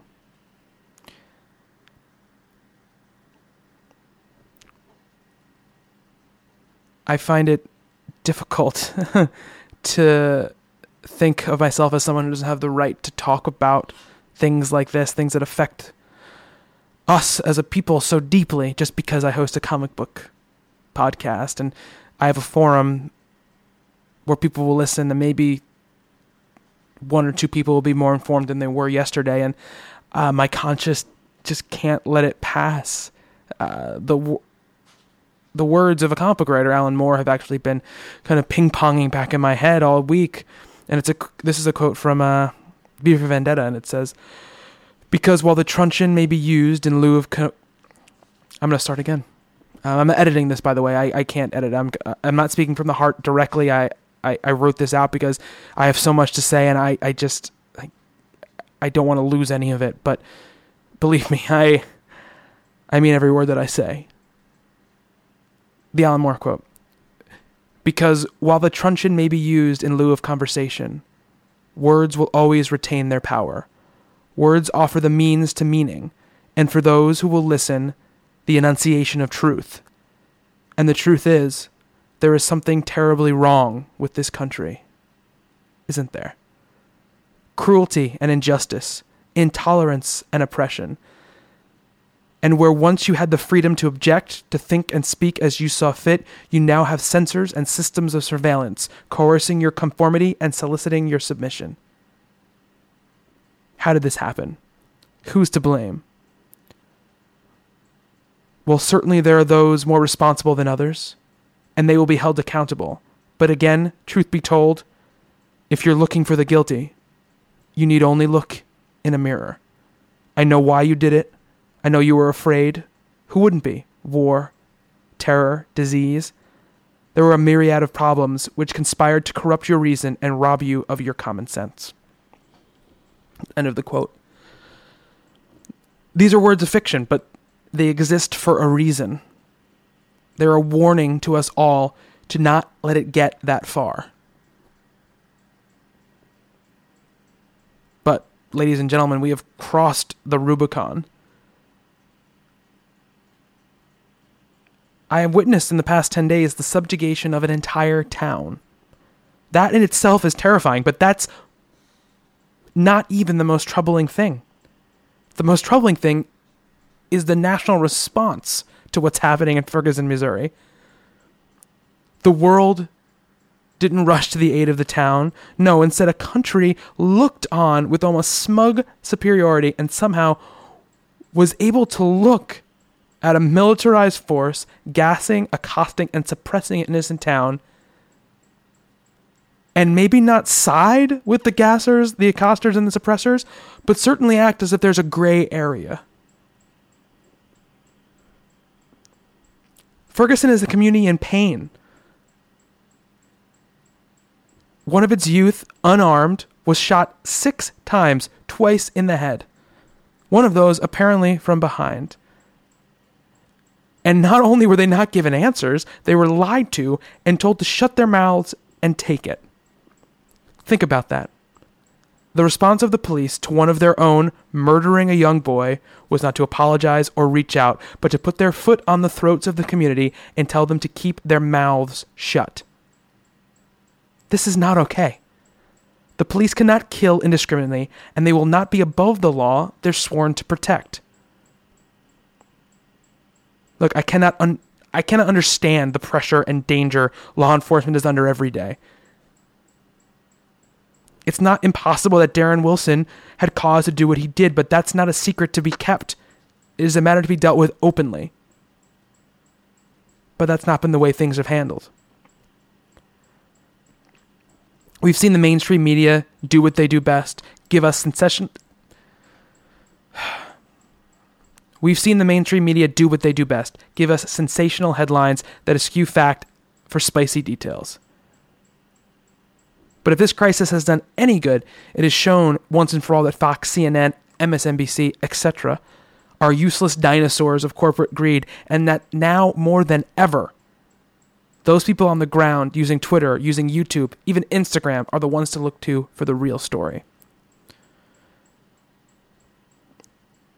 These people who have risked their safety, their livelihoods, and their freedom because it is the right thing to do.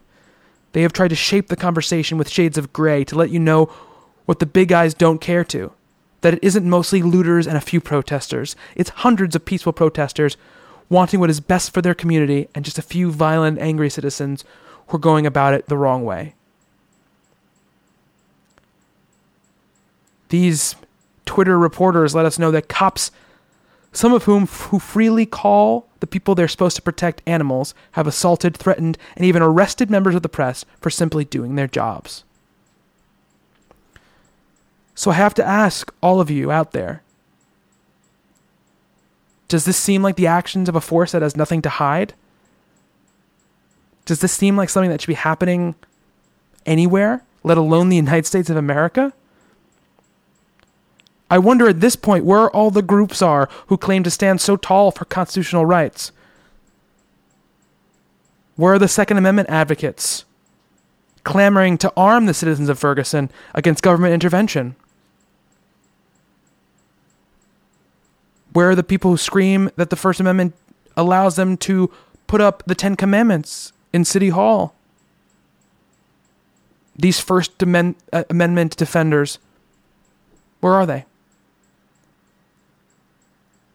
More importantly, where are we? We, people listening to this podcast, people on this podcast, we're a group of people so angry at every perceived injustice laid at the feet of fictional characters. Doesn't matter if it's race, gender, or Wonder Woman's bust line. All of us seem suspiciously quiet right now. I'm not innocent of this. Most of my life is spent being more involved and angry about the validity of Superman breaking someone's neck in a movie than what's going on in the world. But how is it we can launch a campaign of righteous outrage over Janet Van Dyne not being an Ant-Man, and yet when our fellow humans need us to speak for them more than ever, we slink into the background, unable or unwilling to know enough to make a stand?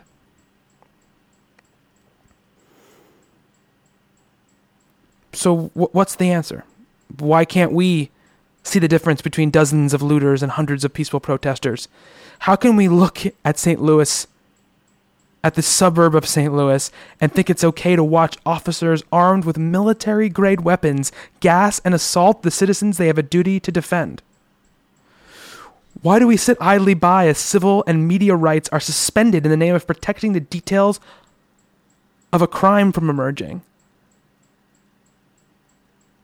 I thought about this a lot this past week. The whys and what fors. And the only answer I can think brings up the ugliest parts of our entire history as a country.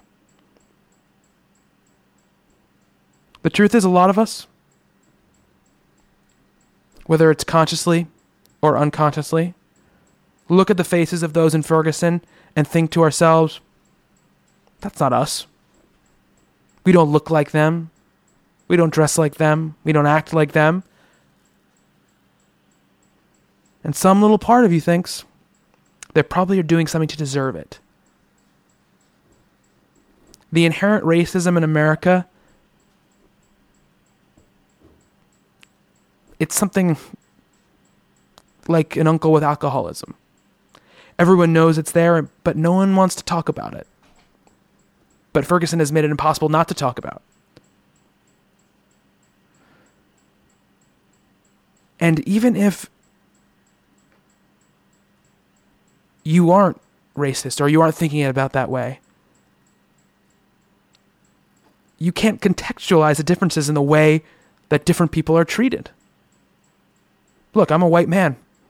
The system works for me. I have had very few struggles in my entire life, and I don't thank that all to my race, but I know that has something to do with it. In Ferguson and across the United States, the system doesn't just not work for these people, it actively works against them. So think about it. If there were tanks on your streets, if they were arresting your friends and family for no reason, would you calmly sit there and take it? I don't condone theft, or the violence that has erupted. But can you not understand it? How long can someone be spat on before they fight back?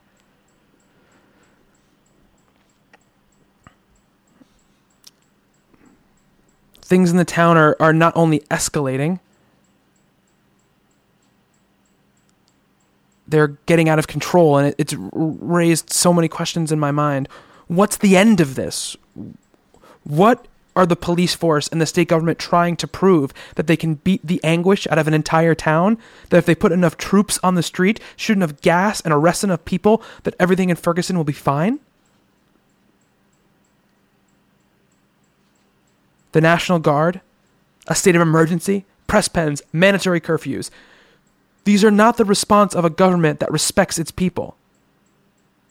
It is of one that is trying to control them. We owe it to ourselves and to the generations to come to not let this stand and pass without note. Get educated. Follow places like Vice News, at Matt Pierce. Listen to John Oliver on Last Week Tonight. And get all the information you can. Don't let misinformation, half-truths, and the headlines be your education. This is a vital time in our history, and it commands your attention. Because right now, Ferguson may seem far away. But think about what... I just gotta speak it from the heart. But think about what will happen when that man in riot gear is at your door.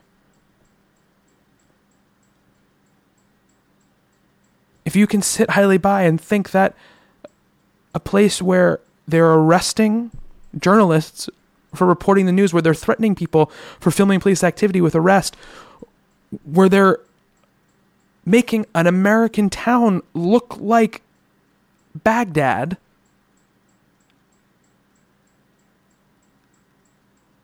you need to open your eyes. Because this doesn't get better, it just gets worse. We're such an engaged, informed, passionate group of people. Why do we hide that away with the things that really matter?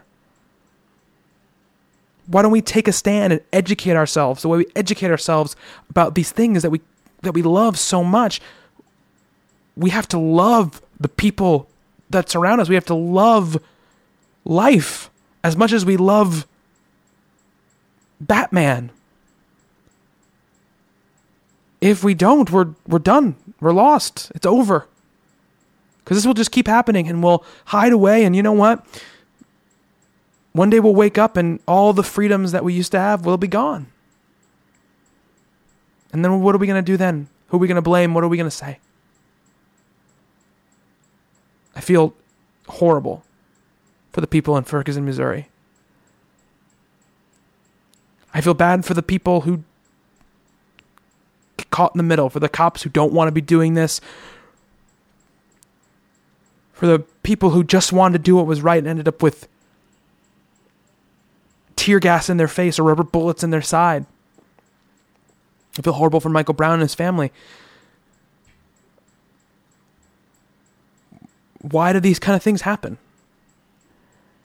And I'm so disappointed in the way the government has responded, the way our media has responded. They're supposed to help, and all they've done is misinformed, to the point where I don't even turn on those stations anymore, because what's the point? We need to be the people that make it better. We need to be the people who stand up and say, nope, we do not accept this. This will not stand. We have the power to do that, and we need to do it. A listener on Twitter tweeted me this picture, and it was a panel from Captain America speaking in Civil War, The Amazing Spider-Man. It's written by J. Michael Straczynski. And I read it, and it just rang so impossibly true to me. I was nearly choked up upon reading it, and I need to read it to you guys. I want to thank @InfinityWatcher for tweeting this at me. This is Captain America, and this is what I'm going to leave you guys with. Doesn't matter what the press says. Doesn't matter what I'm going to start again. Doesn't matter what the press says. Doesn't matter what the politicians or the mob say. Doesn't matter if the whole country decides that something wrong is something right. This nation was founded on one principle above all else: the requirement that we stand up for what we believe, no matter the odds or the consequences. When the mob and the press and the whole world tell you to move, your job is to plant yourself like a tree beside the river of truth and tell the whole world, no. You move. Thank you guys for listening. Thank you guys for listening to the show. I'm Bobby Shortle, and until next time on Talking Comics, get informed.